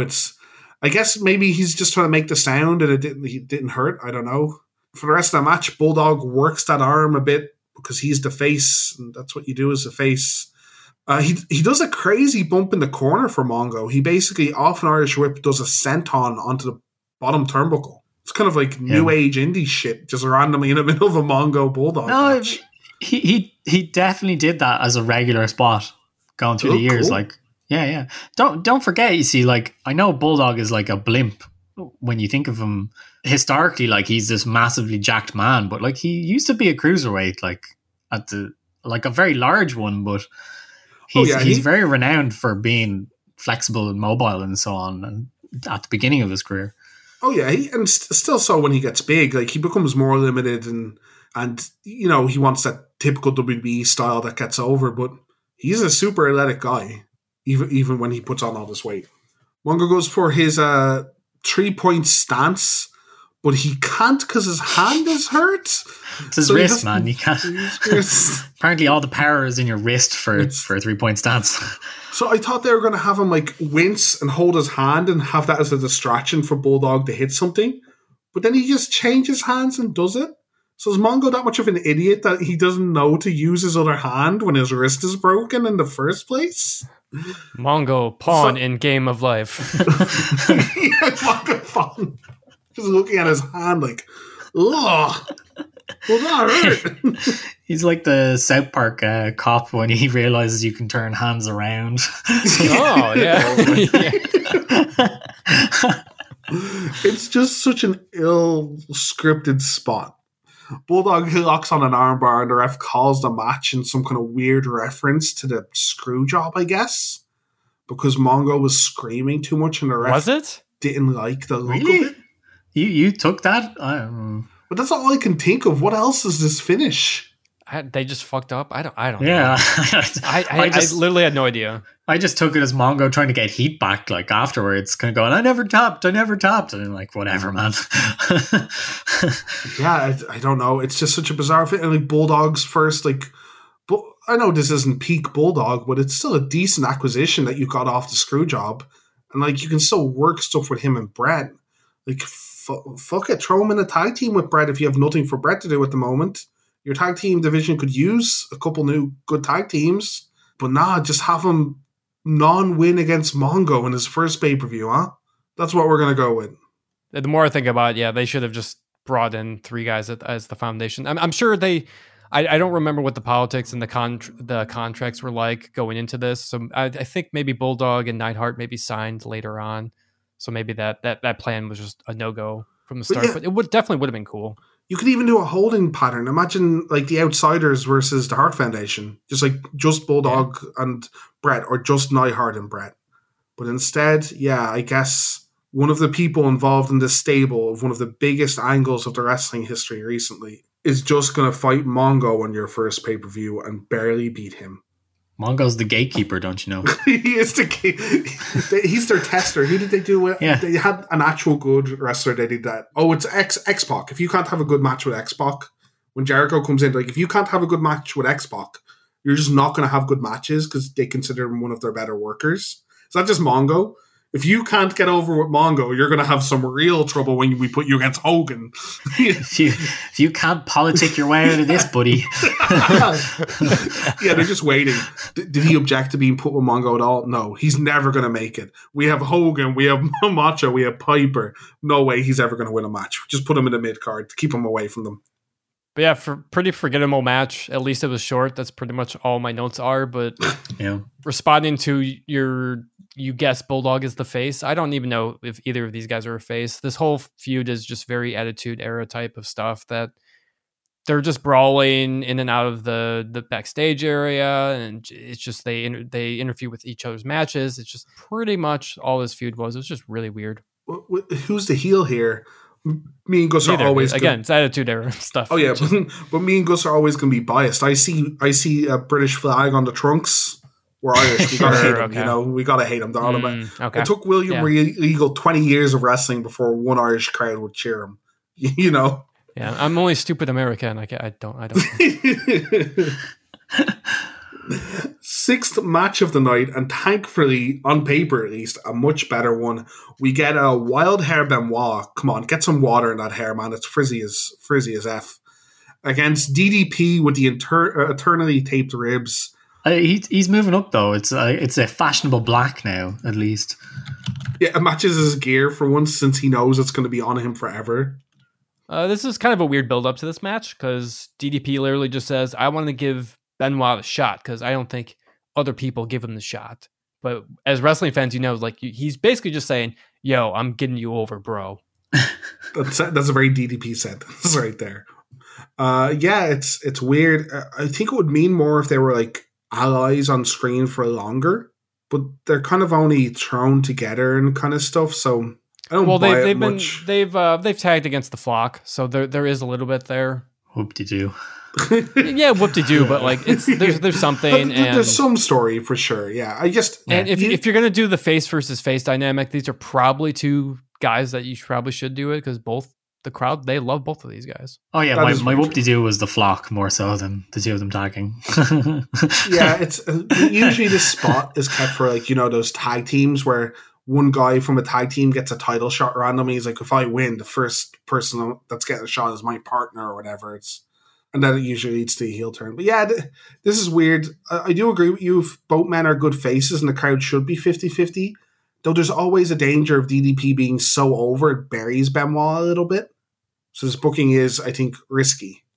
I mean, the two of them are kind of meandering at this moment in time, so it's better than nothing, that's for sure. Going into the match, we see the storyline spilling over into the start of the match with a handshake from both men, kind of a hand slap more, as a show of respect. I like the open. I like the psychology with it. We get this smooth chain wrestling from both and a very early Cooper attempt, and DDP has to just bail to the outside. A pin exchange is broken up, a back body drop by Page, and then he tries for an early cutter, and Benoit has to roll out and regroup, and Benoit looks actually like taken aback by the cutter, and he has to go back outside twice. He like breaks up the count. Both men, when they're back in the ring, just start slapping the shit out of each other. And these look like pretty stiff exchanges as well, like a few potatoes thrown in, you think, in the middle, or just some good working punches. I think Benoit's always like that. Benoit eternally potatoing people. I think they're just both kind of snug anyway, to be honest. Yeah, I think DDP, it looks like he kind of somewhat adapts to people's style. So if Benoit's going to hit him, he just goes, okay, he just hits him right back, right? Benoit keeps going back to the same kind of rest hold, this arm choke hold. And this is a long spot in the match that I actually didn't mind, even though, you know, rest holds are usually quite boring. Even after getting thrown out of the ring in this kind of unique backspin move DDP does, he just runs straight back in and throws the hold back on. DDP cuts Benoit off on the top and hits a superplex after managing finally to get out of this eternal chokehold. And both men are up for the count of 9 and start slugging each other straight away. Top rope goes on by DDP, and the triple Germans into a bridge for a 2.9 by Benoit. I'm absolutely loving this match at this stage. I think already about halfway through, best match I've seen by both men so far. Is there any, like, there's so many spots, I've quickly glossed over a lot of the match. Is there anything that really stood out to you guys? I think I really like the Benoit when he escapes to the outside. He breaks the 10 count and he goes back to the outside to kind of get more rest. I like how the commentary pointed this out, that like this kind of pissed DDP off, and so like this kind of brought like a little nastier edge to the match. I just like this too because like, why don't more guys do this? It seems like the logical thing to do, and kind of seems like a kind of veteran move by Benoit, but just some way to kind of get like subtle heat onto Benoit, because obviously the DDP's the crowd favorite. So I thought it was a nice little touch that Benoit did. Yeah, old school. I think that's like really old school heat. Clever, like technical wrestling heat. I really like the finish as well. DDP reverses a hip toss into a DDT, which I think looked pretty smooth, something I hadn't seen in a while either. He calls for a diamond cutter, which you shouldn't. It's a sneaky move, DDP. You shouldn't call for a diamond cutter. Benoit reverses it, going for a standing backside, but DDP just flips him over, and as Benoit lands, hits a cutter for the 1-2-3. Pretty clean finish by DDP, but I think correct result, and just great match by both men. Yeah, I love the match. DDP celebrating with the fans, that never gets old too, I think. It's just such a cool moment to have. Really putting over this People's Champion character that DDP is developing. And DDP as the US champion, it's really working because he needs something. if he's not going to go for the main event title, like he needs something. I think this is like the perfect situation, even though Benoit is probably not the perfect opponent, but this is a nice stopgap along the way. Yep. Pretty much what I was going to say. It's the right winner. It sucks for Benoit because he seems to be this kind of almost there every single time, I think, as long as we've been following this on the podcast. But you have to keep DDP in a sort of holding pattern to be ready for whatever point that they think that they're going to go with him. Knowing them, they're probably going to wait too long, just judging by how the main event scenario is kind of working out as it is. But he's too over right now, and I think giving it to Benoit would be the wrong call. It just wouldn't help either of them. It probably made the most logical sense in terms of matches throughout the card. There didn't seem to be anything really out of place or botched or anything like that. It's just really, really solid, really, really good, entertaining match. If it just doesn't have a massive story behind it that is missing for the last ingredient, as it were. Yeah, and a lot of times it doesn't need it, particularly for Benoit matches. Like I know a lot of the times we clamor for it, but if there's one guy that doesn't need it at all, it's probably Benoit. Anything else, or do you mind if I move on? No, let's get on to the real guys on the roster who can't wrestle. Onto the main eventers. We get a crappy vignette going over the giant Nash kind of stuff. It seems like something we didn't need here because he's been on Thunder. Waste of time. I'm pretty sure they replayed the same thing and then just yeah. I don't know why they needed to waste time here. They've already recapped this at the start of the show. We don't really need to do it again. And like Nash isn't even interacting with Giant on this pay-per-view. Nash is in an actual match. Why aren't we having a vignette for that? But anyway, on to match number 7. Obviously, the talent of the night goes here. It's Lex Luger, who's taken notices that DDP's on a winning streak because of the tape on the ribs. So his triple taped up. He is more taped than man for this match against the Macho Man, Randy Savage. I was going to ask, do you think that they get a discount, like if they buy together or in bulk or something? Yeah, either that or Macho's, like any match he's in, like his opponent is contractually obligated to be taped up. It turns out that Randy is the wholesaler for tape. And so he says, brother, I've got a really good idea. Yeah, no, the NWO, they beat him up on Thunder the week before. So yeah, he's a little bruised up. Lex is kind of like, again, secondary to this whole Hogan versus Macho underlying storyline. So a little like Sting will be later. Even though he wins, he's just like, he's just secondary. I've never seen someone go over a match and it not matter at all. It's very rare that happens, but it's what happens here. There's not much to talk about in the match. I don't think either man tries that much. At first, Lex sells his ribs, and he's not able to get any offense on Randy, so Randy does his brawling around the ring shtick. And then Lex just goes, you know what? I'm sick of selling my ribs. Let's stop that for no reason in particular. Torture rack time, baby. Because it's a no DQ match, Elizabeth just pokes him in the eyes, which seems fair enough, and the NWO hit the ring. I'm not going to go over this match anymore because they didn't want to put any effort into it, so I certainly am not either. I particularly enjoy that they hit the ring, so the bell starts ringing, and I'm going, it's a no contest. And then the match continues, and he gets racked. And then the match ends, and I'm like, wait, what happened? It probably doesn't matter. They don't show it. It's like in the background, like the ref's holding Luger's hand. I'm like, wait, I guess the match ended? I don't know. Yeah.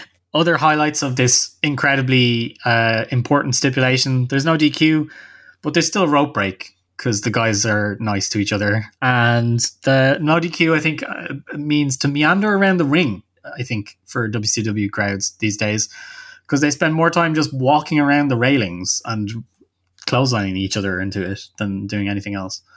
My favorite part of the match, the commentators, they ponder the rules of wrestling law. Because they're wondering why, like, will Macho get fined even though it's a no DQ match? Because I'm sure he hit the ref or something like that, or something like that. Oh yeah, he threatens the ref. Yeah, my favorite comment from Tenay during this is the one-dimensional attack of Randy Savage. Nice. Yeah, Randy does not try and make this a match, and that's because this match is nothing about the match. It's about what happens in the finish before Randy gets racked for the second time. He helps fight off the NWO goons. Why?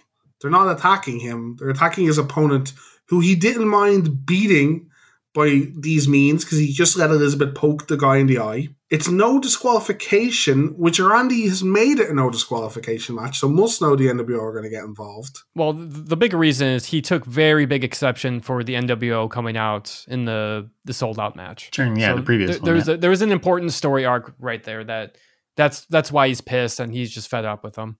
He told Hogan, "I do not want your help." Okay. It makes a bit more sense. Then Hogan comes out and he pulls the whole crew back. He goes, let him lose the match. I don't care about him. So furthers the storyline of Randy can't beat Lex, but is still our main focus of the show. Yeah, it's pointless. There's really nothing to he's not in the NWO. There's an exceedingly orange goblin hand man that you're forgetting about. He is the focal point of the show, and he will remind you of that fact repeatedly. So, match number 8, a bit more of a reasonable storyline, in my opinion, but it's barely. And we get the Outsiders with that dastardly Rhodes boy and an excellent red and black suit, by the way. Dusty looks fantastic as an outsider against the current double world united champions, the Steiners, with Scott looking like he doesn't care. Honestly, I thought it was one of their belts from one of the numerous countries they probably had belts in at the time. If you told me it was just Japanese belts, I would have believed you 100%. Like the Dudleys used to come out in TNA. They used to have like 100 belts with them at all times from all the different countries. So the story is a bit. We've seen this develop in the last pay-per-view with Scott kind of flexing off with Buff at the end of the match. There's just huge question marks over Scott. He's either not getting tagged in at all, or when he's tagged in, refusing to tag out, and that affects the way they win the championships, planting even more doubt. Scott wants to finish the match and refuses to tag Rick, saying he's got it. He gets knocked into Rick, and that's counted as a tag. So Rick wins the titles, and it's still up in the air. Like Scott hates this. He's a champion, but he wanted to win the belts. And as I said, I don't find it as subtle because of Scott's acting, but there's a nice. I like the kind of story thread they're going with here. How about you guys? Yeah, it's been really well built up. The key moment too is Scott ends up hugging Rick after winning the titles. So it's kind of like the only doubt that's like, okay, they are okay together. But I think WCW deserves a lot of credit with how they built this up. I mean, it's nothing new with how you break up tag teams, but they've taken their time with this, and it's just been real subtle. Every week has been different as well. Even though they face the NWOB team like every week, this is something that we haven't really seen from the Steiners in particular. We haven't seen like interesting story threads that have been like new and refreshing. Yeah, they're too busy getting screwed over usually to do anything else. That's probably my only issue with it is how long it's taken to get here. I'm okay with it. Yeah. Yeah, I'll defend them a little bit. And the Steiners are so ridiculously over, especially when we started the cast. They're probably like, who cares? Just throw them on. You know, it's just so little. It's just so low down on their list of stuff to worry about because it's so easy to cart out the Steiners and get a pop. It's a bit like Legion of Doom. The Legion of Doom never had to do anything else in their career because their initial idea was so over. But I am very happy that they've started doing this. I think Rick is nice and sympathetic for this storyline as well. And I think they're still over enough for people to care. So I agree with Gus. It's too late for me because I've not been enjoying their matches because they're stale. But they're probably still over enough for people to care about what happens in the storyline. Yeah, I think the Steiners winning back the tag team titles, like it was kind of a makeup for how they won it previously as well. This time was in the main event of Nitro instead of just like wedged in the middle. So it was a much bigger moment. It wasn't Six wrestling either. It was the actual Outsiders. So it felt like a much bigger deal.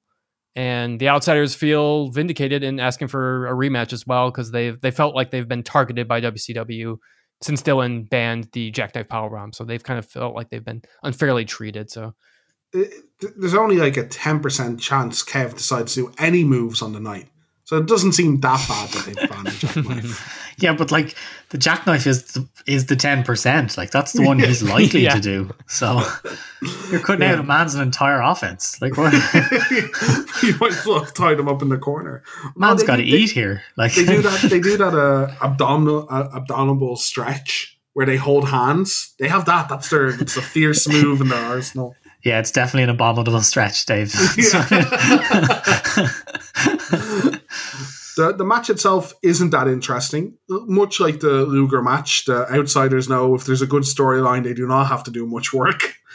Before the match, we get Scott's biggest contribution to the entire night, and he surveys the crowd. This is getting more and more over, I think, every time. And overwhelming for NWO being favored. It started, WCW was overwhelming favorites, and it's just kind of naturally gone. Yeah, they're NWO. not. They're just good guys. Like, to the crowd anyway. Good guys. Yeah. This match probably has one of the few missteps of the commentary team, because Mike and Tony go out of their way to be like, oh, don't listen to that crowd. And they just kind of come off as like really sore losers. Yeah, they do. No, they're definitely cool now. This is not going the way you think. The crowd likes them. The crowd likes Macho Man. In the previous match, they pop big for Macho as well, and they're not meant to be good guys at all. I'll say as well here, I've actually liked the idea of Dusty's turn the more I think of it, but he adds nothing to the outsiders. He's a very cool addition to them, but the outsiders are charismatic. They don't really need Dusty Rhodes. If anything, Dusty Rhodes probably needs the outsiders to look cooler, which he does. Like standing near them looks cooler. I think this is just purely because Ted is the Steiner's manager. Yeah. So it's just an even like 3-3. So it's that makes nice sense. and balanced. As I said, nothing much happens in this match. We're not going to go over any spots because there really isn't any. Rick starts the match. He has control over it. He does his dog chasing off his opponent's spot. Scott kind of half-heartedly gets into the ring to do the pose with him and then turns on his brother. He does the axe handle and into a tiger bomb and just leaves him for the outsiders, just cruelly leaves the ring. You forgot the most important part. Which part? Turns on his brother like a dastardly man to booming cheers from the crowd. Also hits Ted DiBiase, which I'm not even sure the crowd knew Ted was there. No one really reacted to that. No one cared. Poor Ted. I remember when he debuted for the NWO and I thought it was such a good fit. And it was so great, and he means less than nothing at this stage already. The camera doesn't really show it, but Dusty also takes care of him at ringside. He like throws him into the barricades as well for Dusty's paycheck for the evening. And yeah, there's a little bit of a comeback kind of story for Rick, which I like. I like that Rick has a like slight second that he might win the match. But a distraction by Scott lets a double team happen to Rick, and an outsider's edge gives the titles back to the outsiders. I like the visual as well of Scott Steiner handing them the titles. A bit on the nose, but I think it's a nice visual. Total angle. There's no match to this. Very confused as to why the match continued after he turned on his brother. Fair enough if you want him to kick out at 2 for just like that last gasp or whatever, but it kind of goes on for a minute or two and it's a bit weird, and Scott goes back to being his partner in the corner. Yeah, I think that this is another really misstep with the commentary here, that they question, oh, Rick, he still doesn't know what happened. Yeah. Like, what are you talking about? What else would have hit him? He got tiger bombed. It's so strange. And then the cameraman, they miss a really, really good potential shot when Scott gets Rick up for the outsider's edge. Scott Steiner moves over to the middle so that he can look directly at his brother before he gets outsider's edged. But they shoot it from the back, so you can't see either person's face, and you miss, like, if there's any sort of emotional reaction between the two of them, you don't see anything. You just see Scott Hall standing there like a goon waiting to throw him down. A bit frustrating, to say the least. And then my big thing that really annoys me, and this is probably the biggest problem with the commentary with this match, is Tenay tells, this is one of the most horrible moments in sports history. You mean like the thing that happened every single month for the past year and a half? Yeah. Like, I'm sorry, but at some point this loses any sort of like necessity or feeling or emotion behind it when it happens every single time. And you parroting out this phrase doesn't help it. That reminds me. Did Shivani ever say if you let his kids hang out with Dusty's kids anymore? Because that was the last turn we heard about that was over to Matt. Yeah, we didn't get any follow-up on that. Damn it. Gus, you're completely right. I had this note at the start of the whole card, which I didn't say at the time, but yeah, they just over dramatize so much. But there's nothing really at stake. Like, you've made a lot of your titles feel like crap, so we don't actually care that the outsiders have the tag titles, because we never cared if they had the tag titles. And if someone turns every week and there's no control, so they keep going, you know, if you win the title or if you steal this, you're in control of WCW, but no one's ever exerted that control in a meaningful way. So there's nothing at stake there, then these turns don't mean anything in the end. I think they can. I think it goes back to what Gus was kind of hinting at earlier, that we can have this good exchange between brothers breaking up here if it's shot well and the emotion is shown like properly here, but they don't get those details. Like, this isn't like the Brett versus Owen kind of emotions that you feel here. Yeah, it really falls flat in the sense that, like, I still think this is the correct decision. I think they built this up correctly, but yeah, just the execution of this moment just didn't quite hit the mark, and that's a real shame, because yeah, Scott is obviously, he's vindicated. He is the better wrestler. He is the better body guy. You can see why the NWO, like, hey, we should get this guy. Do you think it's possible we're a bit too far removed to feel the emotion of the moment? Because these are like the all-American tag team, right? These guys are like it would be if their old warriors turned on each other, you know, kind of thing. That they've just been tagged, for 15 years at this stage? I don't think it's quite that long, but no, I think it boils down to a very simple reason, which is just that Scott hasn't developed a personality enough at this point in his career, and so he's not able to do it. He's just not up to it yet. I don't think it's a coincidence that it takes him another year and a bit before he actually finally hits the character that he becomes a world champion as. I think that's a relevant point too, that the Steiners in general, their characters aren't really human. You can't relate to them as much. They're very one-dimensional. Right. And that's why it falls flat compared to something like Brett and Owen, who you could really relate to. I don't know who is the younger brother in this relationship. I don't know. So you can tell in the Hart situation, yeah, Owen's definitely the younger brother. We know that. Yeah, that's absolutely fair. I will say I do love where Scott goes from here. Like, he's a meme now, and he's completely silly now when we look back at his stuff, but I like what Scott turns into. I think Gus is right. I don't think he's ever had to develop his character, because he was just the stronger guy in the Steiner brothers for years, or he was mega athletic. So like, that was what was getting him over, and he finally has to go beyond that.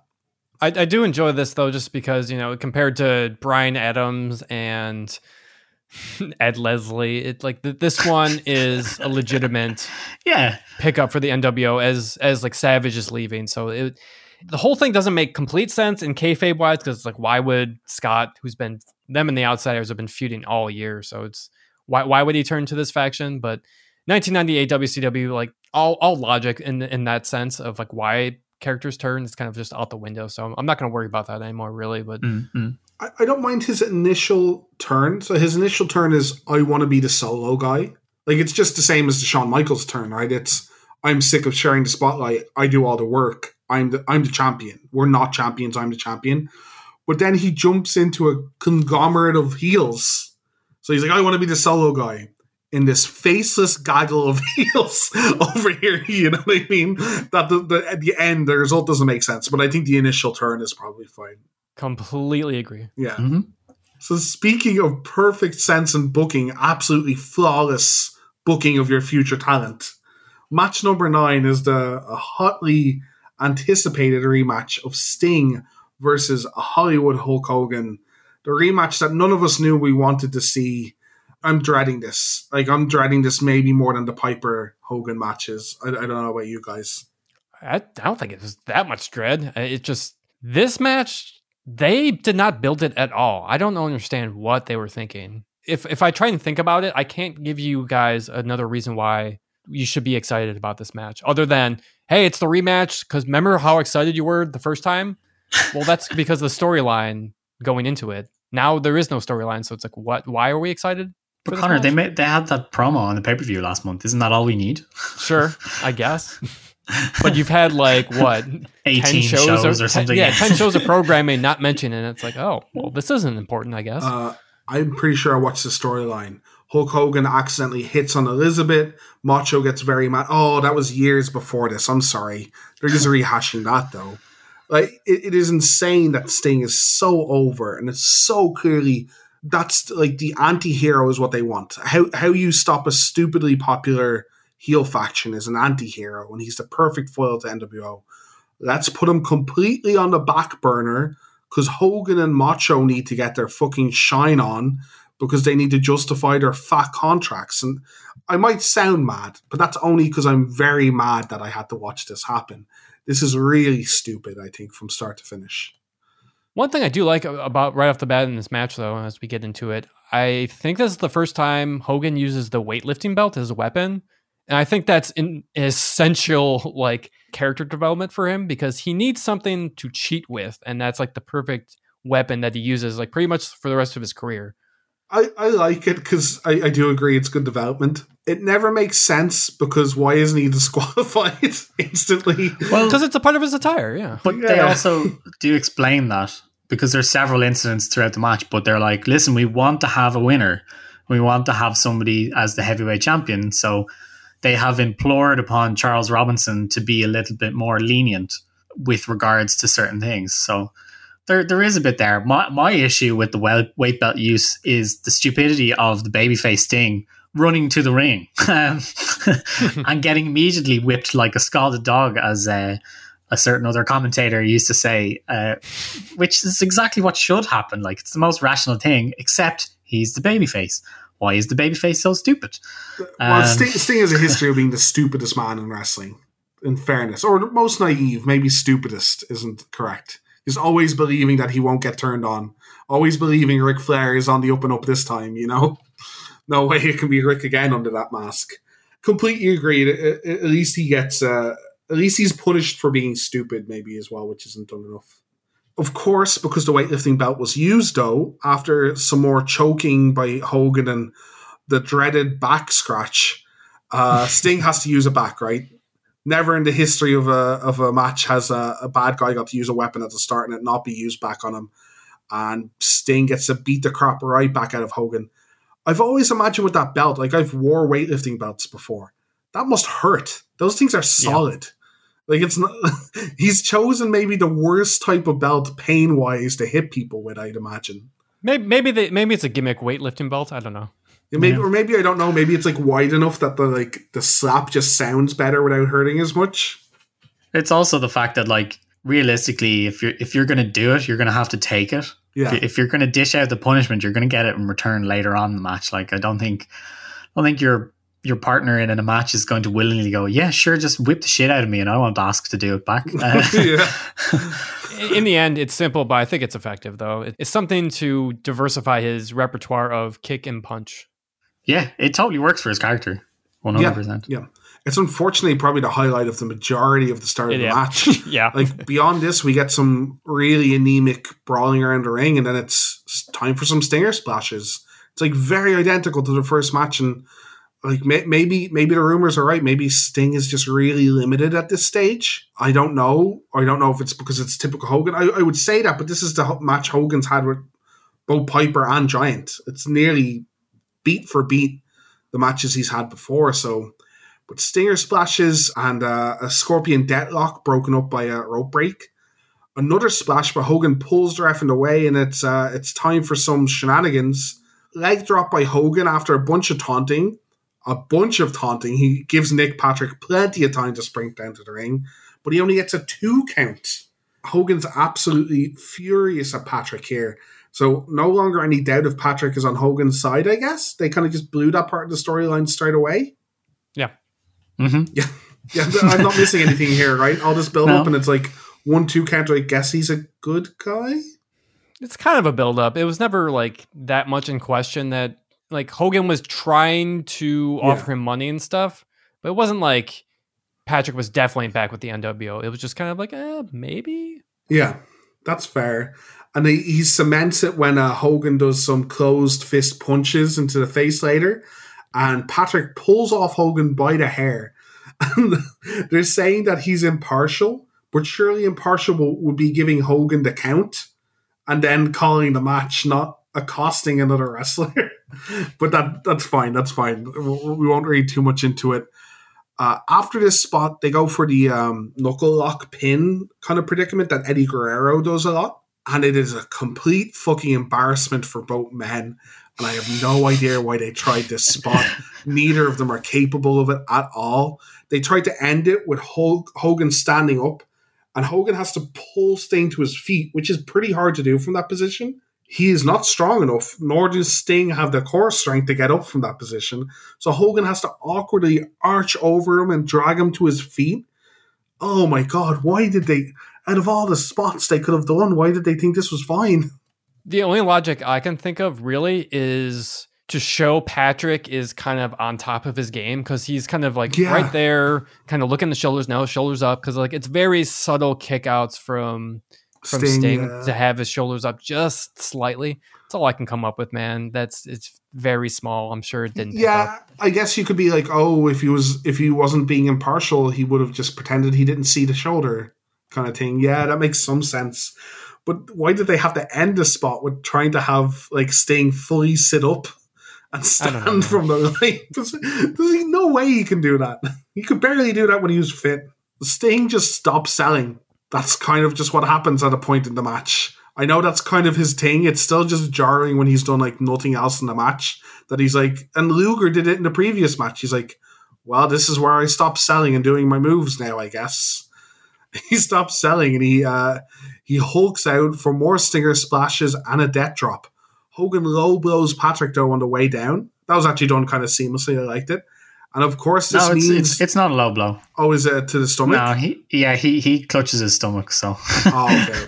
Because he barely hits his hip or something. When I was young, I always assumed stomach meant he was kicked so hard it hurt all the way up to your stomach. You know what I mean? So the ref goes down, and this means the NWO C team has to rush to the ring. Sting, of course, gives them the back chops that he does off to the apron, because these fully grown wrestlers cannot take one punch without bailing off the apron. Macho slides into the ring, and you can barely see it. Gus was pointing this out to me before the pay-per-view, and agree, if I hadn't seen this match be reviewed before by someone, I would have not seen this happen. Macho hits Hogan with the can while he's still like dazed, and that lets Sting turn around and pick up the win. Like, Patrick recovers, he just pins him, but me and Gus sell spray cans as part of our living. Like, we're in a game shop. I don't think I could hit you hard enough with a spray can to keep you down. They're very light. I reckon you could concuss somebody with it. You hit the corner. We use the corner of the spray can. But this is the immortal Hulk Hogan that we're talking about. This guy's nose sells bullet wounds, you know. Like, I don't know. Maybe he sprayed him in his face and he just like passed out from the fumes or something. I don't know. Yeah, it's a very bizarre finish, because you think Sting would just do the deathlock, but nope. Yeah, or Randy would do his elbow drop or use a chair, or a punch was probably more effective than hitting him with the spray can. I don't know about you, but I smell some backstaging somehow. Yeah. So Sting gets the win without doing many moves and without doing his finish, even though we talked about how over so many people's finishes are at this stage. Sting sprays Hogan with WCW, and Dylan gives the title to Sting, even though it's a screwy finish. A screwy finish which vacated the title in the first place. Yeah. What a fucking awful ending. Why would Dylan present him with the title? Gotta love Sting's reaction too. Takes the belt, drops the belt, goes off and jaws at the crowd and howl. And then he's like, oh yeah, I have a world title now. I guess I better pick that up. I can't. I've been thinking about this all night, guys. Like, he vacated the title because of a screwy finish. Must have saw what happened, because he has to see the match to know when it finishes to come out in kayfabe. Sees it and goes, yep, that's exactly what I wanted out of this match and this situation. Comes out and presents the title with no fanfare to Sting. The only thing that makes sense to me is he just was watching it backstage, shenanigans happened, and he just threw his hands up and went, fuck it, we're never going to get a fair champion. Let's just give it to Sting. Yeah, it's why the storyline should just never have gone this way at all. Either you just have Sting win, keep the belt for this match. It's still fine. I don't know why we had to vacate the title. Again, it's just probably just to fill TV time, but if you're going to do the focus on Macho and Hogan, it still works great if he costs him a title match. Yeah, I don't have much more to say about this main event. It was not entertaining. It did not get Sting over. I guess it keeps Hogan strong. I don't think so. I could see how someone could think that. It sets up a feud no one really needs to see between two old men that are past their prime by a long time. This does not bode well for you, buddy. How did this company last this long? Because they have fuck tons of money at the moment. This is like their peak of earnings, as it is. What's really weird too is that this kind of follows the formula of Nitros. Like, as you see how, as Gus likes to say, meandering the match is, and you just know it's like, all right, when's the bullshit coming? Because this isn't. We're not going to have just a straight up match here with a straight up finish. We know that. We know Hogan. We know how WCW operates at this point. So you're just waiting for it. So I understand it makes sense. You want Patrick involved, but yeah, it just. The first 15 minutes, like, I'm just like, I'm done. The first time I watched the match, I didn't even take notes because I just know I'm like, this isn't important. This doesn't matter. Yeah. It doesn't matter. So I only took notes. Like, I actually rewatched the match. Somehow I got through it, but it's not as bad as something like Hogan and Piper, but Dave is dead on this. Like, it's the same type of Hogan match. So I'm wondering how Sting is going to fare as champion going forward and how his matches are going to be. So I'm very, very pessimistic. I just don't understand how anybody can think that having the person who's going to be the world champion of your company should be an extended squash match, essentially, on a pay-per-view is a good idea. It doesn't make any sense to me unless there are further machinations going on that we're not privy to. Yeah, you have to think Sting is just still out of his wits here. Yes, yeah, I go back to some of his matches in '96. Man, he is athletic. He is great. And he's just not. He doesn't want to show it because of his new character change. Like we went over this in Starrcade, that just maybe he just doesn't understand his character yet. It's not like he's had a ton of matches. I'll give him some credit. He's lost some weight since the last time we saw him. Like he's definitely lost weight off of the Starrcade match, so he looks better there. But his gear is just really really bland black singlet that there's no highlights to. There's no. Like, not like we see in the future where he adds like a white contrasting scorpion or something like that, or lightning or whatever it might be. It's just the plain material, nothing to it. And you're just like, well, he doesn't look that different, or like it doesn't stand out that much. Like, yes, he has the face and the face paint. Obviously, the howl is kind of helping a little bit, though he doesn't get to do that until the end of the match. So yeah, it's very odd, but you can see the crowd still cares about him. Like when he does do his Hulk up moment, the crowd does pop for it, and they're like, "Oh, cool! Now we get to see some actual wrestling." I have this note about him as well. Like I remember being much more developed when I knew of him. I also went back and watched some of the older Sting matches because I really like Sting versus Cactus Jack matches and stuff. You're absolutely right. He's just like face paint Sting. He's just like wild blonde Sting. He doesn't know how to do anything else. He only did Stinger splashes and his finishes in this match and some selling. And I know that's also the structure of the match and probably a lot to do with Hulk, but he has nothing else in his repertoire yet. He hasn't added to his character. One big thing I'll always take from wrestling, Undertaker interviews. He says before he was the Undertaker, he actually moved at a pretty high pace. He did pretty high pace, high velocity matches, and he was kind of getting known for that because he's a pretty big guy doing it. And when he gets to be the Undertaker, he knows that's not his deal anymore. It's slow. It's plodding until it's not, until you can kick into high gear. And Sting hasn't changed anything. His high spots are the exact same. His howl is the exact same. And looking back on it a bit now, does he ever develop enough past what his old character was, you think? Yeah, I guess it'll be interesting to see, and it'll be interesting to see if maybe the first time I watched him and later than this, am I looking at rose tinted glasses because I thought he was so cool? I loved his character back then. Yeah, not seeing it yet. Unfortunately, not a great second introduction, but like introduction of this character to the main event, and Hogan doing him no favors.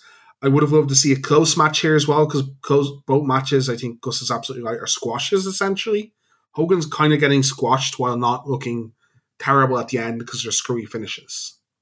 Yeah, disappointing match. I do enjoy the finish, though. I do like Randy getting involved, because I think you need to have a big member of the NWO be a big deal, at least. If you're having one of your marquee guys leave, like, there needs to be repercussions for that. I like his involvement. I agree. I would have liked to see it slightly different, like to give Sting a moment. I would have loved to see Sting finish the match instead of Randy hit Hogan. Randy hit some plebs and stopped the attack, or Randy maybe convinced the NWO to fuck off, like stop them from coming near the ring at all. And I think that would have made it a really good visual. But as I said, fantasy booking, nothing we can do about it. It just seems it takes a shine a little off Sting while being the correct direction for Randy. So, end of another episode, guys. Interesting episode, huge ups and downs from the pay-per-views. But I want to ask you, what do you think overall, and whose side are you on? Connor, what do you think of the pay-per-view? I actually think pay-per-view overall, like, it wasn't an amazing show, but I had fun watching it, and I think it's rare so far that we haven't had numerous enjoyable pay-per-views in a row. So 1998 continues to impress me so far. It's, we haven't had the complete dumpster fire yet, so this is a welcome change. And as far as whose side I'm on, I think I'm going to be on Hoovy's side, because I really feel for the young wrestler. He feels like he's being taken advantage of. Yeah, it does a very little strange. Yeah. I'm excited to see how his year progresses without a mask, because he will have numerous matches on pay-per-view that we'll get to watch. How about you, Gus? What did you think of the overall pay-per-view, and whose side are you on? Yeah, I think I'd echo a lot of what Connor just said. By and large, a pretty decent to good pay-per-view. Once you are able to separate yourself from the upper echelons of the card and what it involves, there's plenty here that you're like, okay, they move some story along. There's a couple of characters who are kind of coming into their own, because you kind of get Jericho and you have Goldberg and Booker, even if that was totally unintentional. So you actually have lots to look forward to. You're like, okay, I'd like to see more of these guys. And there's the tire fire at the top, but you don't need to worry about that. Like, that's kind of drama in its own sense, and it keeps you going. So yeah, it's a pretty decent show. God, whose side am I on though?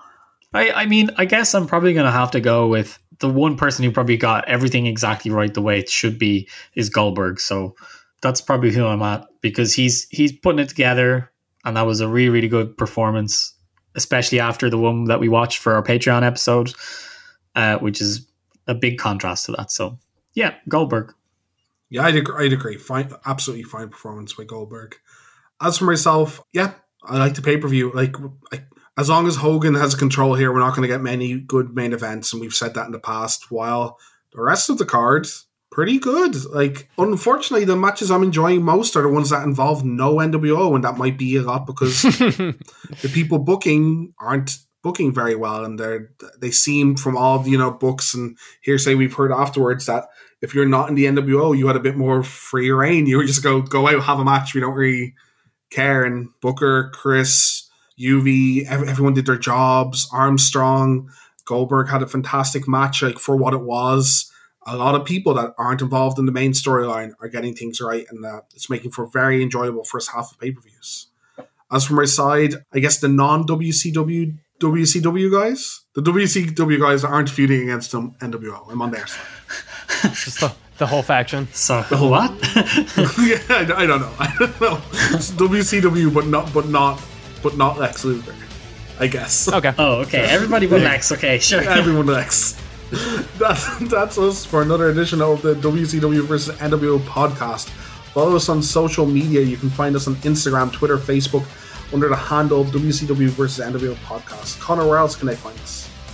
As Gus mentioned, patreon.com/WCW versus NWO podcast. Yeah, we did a whole short little episode about Goldberg wrestling Regal. We felt it didn't really feel like it fit into this episode because these episodes are long enough for me to edit. So I wanted to do a little or separate episode away from this because it's really a unique match. It was the first time I ever got to watch it, so it was really fun to talk about.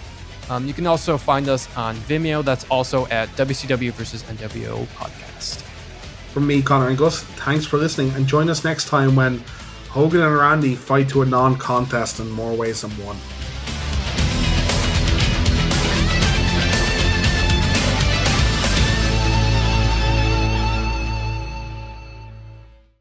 It was like a combination springboard and big elbow from the top by Juventud Guerrera. Well, Go ahead. There's no upgrading on that flight. There's just one class. Hoovy, go ahead. You interrupted me for that line? Down he goes to the floor and You mean you made me stop for that line? rolling him now underneath to the middle of the ring.